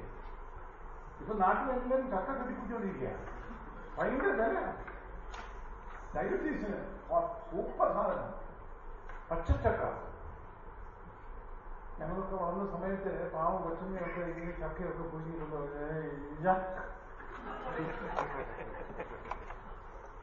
ഇതെന്താ ഇത്? ഇതെന്താ ഇങ്ങനെ ഇരിക്കുന്നു? ഇവരൊക്കെ മലയാളി. ഇപ്പം ദൈവം പഠിപ്പിച്ചു, എടാ നീ ചക്കെന്ന് പറഞ്ഞ സാധനമാണ് ഇന്ന് ഏറ്റവും വിലയുള്ള സാധനം. ഇപ്പൊ ചക്ക കിട്ടുകയില്ല. മല്ലപ്പള്ളിയൊക്കെ പലരും എന്നോട് പറഞ്ഞ ഇപ്രാവശ്യം ഞങ്ങൾ നാട്ടിൽ ചെന്ന് ഓടി നടക്കുക ചക്ക ചക്ക ചക്ക എന്ന് പറഞ്ഞു. ആരും കൊടുക്കുകയില്ല. കാരണം ഇന്നലെ വന്ന് പറഞ്ഞു നല്ല വില പറഞ്ഞു. അല്ലെങ്കിൽ അതിനേക്കാൾ കൂടുതൽ കിട്ടുന്ന മലയാളിയല്ലേ, കിട്ടണം. ഇന്നലെ വന്ന് പറഞ്ഞു 200, അത് 300 സ്തോത്രം എന്ന് പറയണ്ടേ.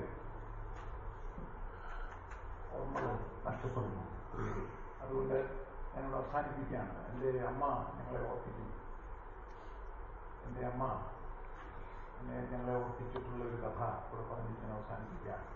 ജീവിതത്തിൽ എൻ്റെ അമ്മ, എൻ്റെ പിതാവ്, എൻ്റെ 2 സഹോദരങ്ങൾ വാടക വീട്ടിൽ 1.5 വർഷം ഒരു ബംഗാളിയുടെ വീട്ടിൽ. ആ ബംഗാളി ചില നിബന്ധനകളൊക്കെ നിർബന്ധമായി പറഞ്ഞു. ഒരു നോൺ വെജിറ്റേറിയൻ കുക്ക് ചെയ്യാൻ പാടില്ല. ബംഗാളിയുടെ വീടാണ്. അവിടെ 2 പെൺപിള്ളേരാണ്. അതുകൊണ്ട് എൻ്റെ 2 സഹോദരങ്ങൾ ഷോർട്ട്സ് ഇടാൻ പാടില്ല. ഞങ്ങളുടെ എൻ്റെ അനിയന്മാർ ചോദിക്കുക, ബംഗാളിക്ക് പെൺപിള്ളേരാണെന്ന് ഞാൻ ഷോർട്ട്സ് ഇടും. അമ്മ പറഞ്ഞാൽ മിണ്ടരുതെന്ന്. പരിമിതികളോടുകൂടെ ഇംഗ്ലണ്ടിൽ ആരംഭിക്കും. എൻ്റെ പിതാവ് പലപ്പോഴും മാറിയിരുന്ന് ദുഃഖിതനായി ഇരിക്കുന്നത് എൻ്റെ അമ്മ കണ്ടിട്ടുണ്ട്. എനിക്ക് തൻ്റെ ഭാര്യയ്ക്കും തൻ്റെ മക്കൾക്കും വേണ്ടതുപോലുള്ള സൗകര്യങ്ങൾ ഒരുക്കി കൊടുക്കാൻ സാധിക്കാതെ പോയല്ലോ എന്നുള്ള ദുഃഖം. അമ്മ ചെന്ന് ആശ്വസിപ്പിക്കുന്നു, പപ്പ എല്ലാറ്റിനും മാറ്റമുണ്ടാകും. അവിടുത്തെ ദൈവം വിശ്വസ്തനാണ്. മരുഭൂമിയാത്രയിൽ നമുക്ക് കഷ്ടതകൾ ഉണ്ടാകുമ്പോൾ നിങ്ങളുടെ കാല് വീഴുന്നില്ല, നിങ്ങളുടെ വസ്ത്രം ജീർണിക്കുന്നില്ല. നിങ്ങളുടെ അപ്പന്മാരും നിങ്ങളുടെ പിതാക്കന്മാർ കണ്ടിട്ടില്ലാത്ത മന്നാണ് കൊണ്ട് ഞാൻ നിങ്ങളെ പോഷിപ്പിക്കും. 1.5 വർഷം എൻ്റെ അമ്മ വളരെ വളരെ കഷ്ടതയിലും പ്രയാസത്തിലും ദുഃഖത്തിലും ഈ ബംഗാൾ സ്ത്രീ ഉണ്ടല്ലോ, ഈ എൻ്റെ 2 അനിയന്മാർ കുളിച്ചുകൊണ്ടിരിക്കുമ്പോൾ പോയി ഈ വെള്ളത്തിൻ്റെ ഹീറ്റം ഓഫാക്കി. വെള്ളം കൂടുതൽ ചിലവാക്കും. കാരണം ചെറുപ്പക്കാർ പിള്ളേരല്ല, അവരങ്ങ് കുളിയാണ്. സ്ത്രീയുണ്ടല്ലോ, അവള് ബംഗാളിയാണ് പഠിക്കുക. അതുകൊണ്ട് ബംഗാളികൾ മുഴുവൻ കേരളം മുഴുവൻ ബംഗാളിയാണ്. എങ്ങനെയുണ്ട്? ബംഗാളി ഇല്ലാതെ ജീവിതമില്ല മലയാളിക്ക്. ഓർത്തോ. അതുകൊണ്ട് വല്ലപ്പോഴൊക്കെ ബംഗാളികളൊക്കെ പഠിച്ചു. അത് മറുഭാഷയായിട്ട് മാറും, ഭാഷാപരം. എന്നിട്ട് ഈ ബംഗാളി സ്ത്രീ ഇതൊന്ന് ഓഫാക്കും. എന്നിട്ട് എൻ്റെ സഹോദരൻ അവിടെ കിടന്ന് കാറിക്കൂവ്, നമ്മൾ ഒന്ന് മിണ്ടരുതാന്ന് പറയും. മിണ്ടരുത്. 1.5 വർഷം കഴിഞ്ഞപ്പോൾ ദൈവനാമത്തിന് വേണ്ടി പറയട്ടെ, അസാധ്യതകളെ സാധ്യമാക്കി തീർക്കുന്ന ദൈവം. എൻ്റെ പിതാവ് നന്നേ പ്രായമുള്ള ഒരാളാണ്. മോർഗേജിന് യാതൊരു സാധ്യതയുമില്ല. ഒരു സാഹിബിൻ്റെ അടുത്ത് ചെന്ന് സംസാരിച്ചപ്പോൾ സാഹിബ് പറഞ്ഞു, mister Thomas, you have no chance for a mortgage. You have crossed your earning life. എന്നിട്ട് എൻ്റെ 2 സഹോദരങ്ങളുണ്ട്, അവരും കൂടെ പോയി, എൻ്റെ ഫാദറിൻ്റെ കൂടെ പോയി. എന്നിട്ട് ഈ മോർഗേജ് അഡ്വൈസറോട് പറഞ്ഞു, sir, if you don't mind can you come and see where we live. ഞങ്ങൾ ജീവിക്കുന്നത് എങ്ങനെയാണെന്ന് ഒന്ന് കാണാമോ? Please come. സായിപ്പുണ്ട്, ഒറ്റ സായിപ്പ് ചെയ്യുന്ന പരിപാടിയാണ്. സായിപ്പ് വന്നു, കണ്ടു. ഒരു കുടുംബം, അപ്പൻ, അമ്മ, 2 പ്രായപൂർത്തിയായ മക്കൾ ഒരുമിച്ചിരുന്ന് വാസത്തിൽ കട്ടിലിരുന്ന് കഴിക്കുന്നു. നോൺ വെജിറ്റേറിയൻ ഒന്നും കുക്ക് ചെയ്യാൻ പാടില്ല. അവരുടെ കിച്ചൺ വാസ്തവത്തിൽ അവർ ഉപയോഗിക്കാൻ പാടില്ല. അങ്ങനെ എല്ലാം നിബന്ധനകളാണ്. 1.5 വർഷം കഴിഞ്ഞപ്പോൾ സ്വന്തമായിട്ടൊരു വീട് ലഭിക്കത്തക്കവണ്ണം ദൈവം വഴിയൊരുക്കുകയാണ്. എൻ്റെ അമ്മ ചെയ്തെന്നറിയാമോ? ആ ബംഗാളി സ്ത്രീയെ താങ്ക്സ് ഗിവിംഗ് പ്രയറിന് വിളിച്ചു. ആ സ്ത്രീയെ വിളിച്ചിട്ട് പറഞ്ഞു, അച്ഛനോട് എല്ലാവരും അനുവാദത്തെ ചോദിച്ചു പറഞ്ഞു, എനിക്ക് എന്തെങ്കിലും കാര്യങ്ങൾ പറയാനുണ്ട്, എനിക്ക് ചിലരെ അവരോട് നന്ദി പറയാനുണ്ട്. അതാരാന്ന് ചോദിച്ചാൽ ഈ ബംഗാളി സ്ത്രീ. അന്നേരം എൻ്റെ 2 സഹോദരന്മാരെ പൊട്ടം നോക്കാം, അങ്ങോട്ടും ഇങ്ങോട്ടും നോക്കാം, അമ്മച്ചിക്ക് എന്നാ പറ്റി, എടാ എന്തോ ഇടപാടായി, സ്പോർട്സ് ഇടരുത്, മറ്റേ ഇടരുത്, ഇതൊരുത്, അതൊക്കെ പറഞ്ഞ് ബംഗാളി സ്ത്രീയേക്ക് നന്ദി പറയണമെന്ന്. എന്നിട്ട് പറഞ്ഞേതറിയാമോ? ഞങ്ങൾ ഈ ദേശത്ത് വന്നപ്പോൾ, പരദേശികളായി വന്നപ്പോൾ, ആരോരുമില്ലാത്തവരായി വന്നപ്പോൾ ഞങ്ങൾക്കൊരു ഭവനം തന്ന ഈ സ്ത്രീയോട് എനിക്ക് നന്ദിയുണ്ട് പറയുകയാണ് എൻ്റെ അമ്മ. നന്ദിയുണ്ട്. അവിടെ കഷ്ടങ്ങളുണ്ടായിരുന്നു, നഷ്ടങ്ങളുണ്ടായിരുന്നു, അവിടെ ബുദ്ധിമുട്ടുകളും പ്രയാസങ്ങളും ഉണ്ടായിരുന്നു. പക്ഷെങ്കിൽ ദൈവത്തിന്റെ കരുതലിന്റെ ഭാഗമായിട്ടാണ് എൻ്റെ അമ്മ അതിനെ കണ്ടത്. ഓർമ്മകൾ ധന്യമാക്കുന്നു. ആ സ്ത്രീയുണ്ടല്ലോ ഇത് കേട്ട് കഴിഞ്ഞ് അമ്മച്ചി ഇതെല്ലാം പറഞ്ഞു കഴിഞ്ഞിട്ട് ഇരുന്നപ്പോഴേ ആ സ്ത്രീയുടെ കണ്ണീരിങ്ങനെ ഒഴുകുകയാണ്. ഈ കുടുംബത്തോട് ഞാൻ ചെയ്ത അതിക്രമം തിന്മയെ നന്മ കൊണ്ട് വിജയിക്കത്തക്കവണ്ണം നിങ്ങളുടെ ഓർമ്മകൾ നിങ്ങളെ ധന്യമാക്കട്ടെ. ആരോടും മനസ്സിൽ പകയുണ്ടാകരുത്. നമ്മുടെ ജീവിതത്തിൽ നമ്മൾ ഓർക്കുമ്പോൾ നമുക്ക് ദുഃഖമുണ്ടാകുന്ന അനേക അനുഭവങ്ങൾ ഉണ്ടാകാം. നമുക്ക് ന്യായമായ വാസ്തവത്തിൽ പലരോടും ബുദ്ധിമുട്ടുകൾ ഉണ്ടാകുന്ന സാഹചര്യങ്ങൾ നമ്മുടെ ഓർമ്മകൾ നമ്മുടെ ജീവിതത്തിൽ ഉണ്ടാകുന്നു. മറക്കൂ. ദൈവത്തെ നിങ്ങൾ ആരാധിക്കൂ. ഈ ദൈവത്തോട് കൂടെ നിങ്ങളുടെ സ്വപ്നങ്ങൾ പൂവണിയാൻ ദൈവത്തെ മുറുകെ പിടിക്കൂ. സ്തുതിസ്തോത്രങ്ങൾ അർപ്പിക്കൂ. അതുകൊണ്ട് ഈ ഓർമ്മകൾ, ധന്യമായ ഓർമ്മകൾ, ഓർക്കേണ്ടത് മാത്രം ഓർക്കുകയും മറക്കേണ്ടത് മറക്കുകയും ചെയ്യുവാൻ ദൈവത്തിന്റെ പരിശുദ്ധാത്മാവ് നമ്മളെ സഹായിക്കട്ടെ. നമ്മൾ മറക്കാതെ ജീവിക്കുമ്പോൾ ദൈവം നമ്മെ മറക്കുന്നില്ല. സത്യം സത്യം സത്യം. അത് കഴിഞ്ഞ ശേഷം എൻ്റെ അമ്മ നമ്മളോടെല്ലാം പറഞ്ഞിട്ടുണ്ട്, മക്കളെ, നിങ്ങൾക്ക് വീടുകളുണ്ടാകുമ്പോൾ നിങ്ങളുടെ സ്വന്തമാണ് വീട് എന്ന് ഒരിക്കലും അഭിമാനിക്കാതെ വീട്ടിൽ മറ്റുള്ളവരെ സൽക്കരിക്കുവാനും ഉപചരിക്കുവാനും നിങ്ങൾ മറക്കരുത്. അമ്മ ഇന്ന് ഞങ്ങൾക്കില്ല. എന്നാൽ ഈ വചനം വസ്തുത്തിൽ ശക്തമല്ലേ? നിങ്ങളുടെ വീടുകൾ നിങ്ങളുടേതല്ല, സ്വന്തമല്ലത്, തന്നതാണ്. ദൈവനാമ മഹത്വത്തിന് വേണ്ടി ആ വീടുകളിൽ നിങ്ങളുടെ അതിഥികൾ നിങ്ങളെ ഉപചരിക്കുമ്പോൾ നിങ്ങൾ വാസ്തവത്തിൽ മാലാഖമാരെ ഉപചരിക്കുന്നു.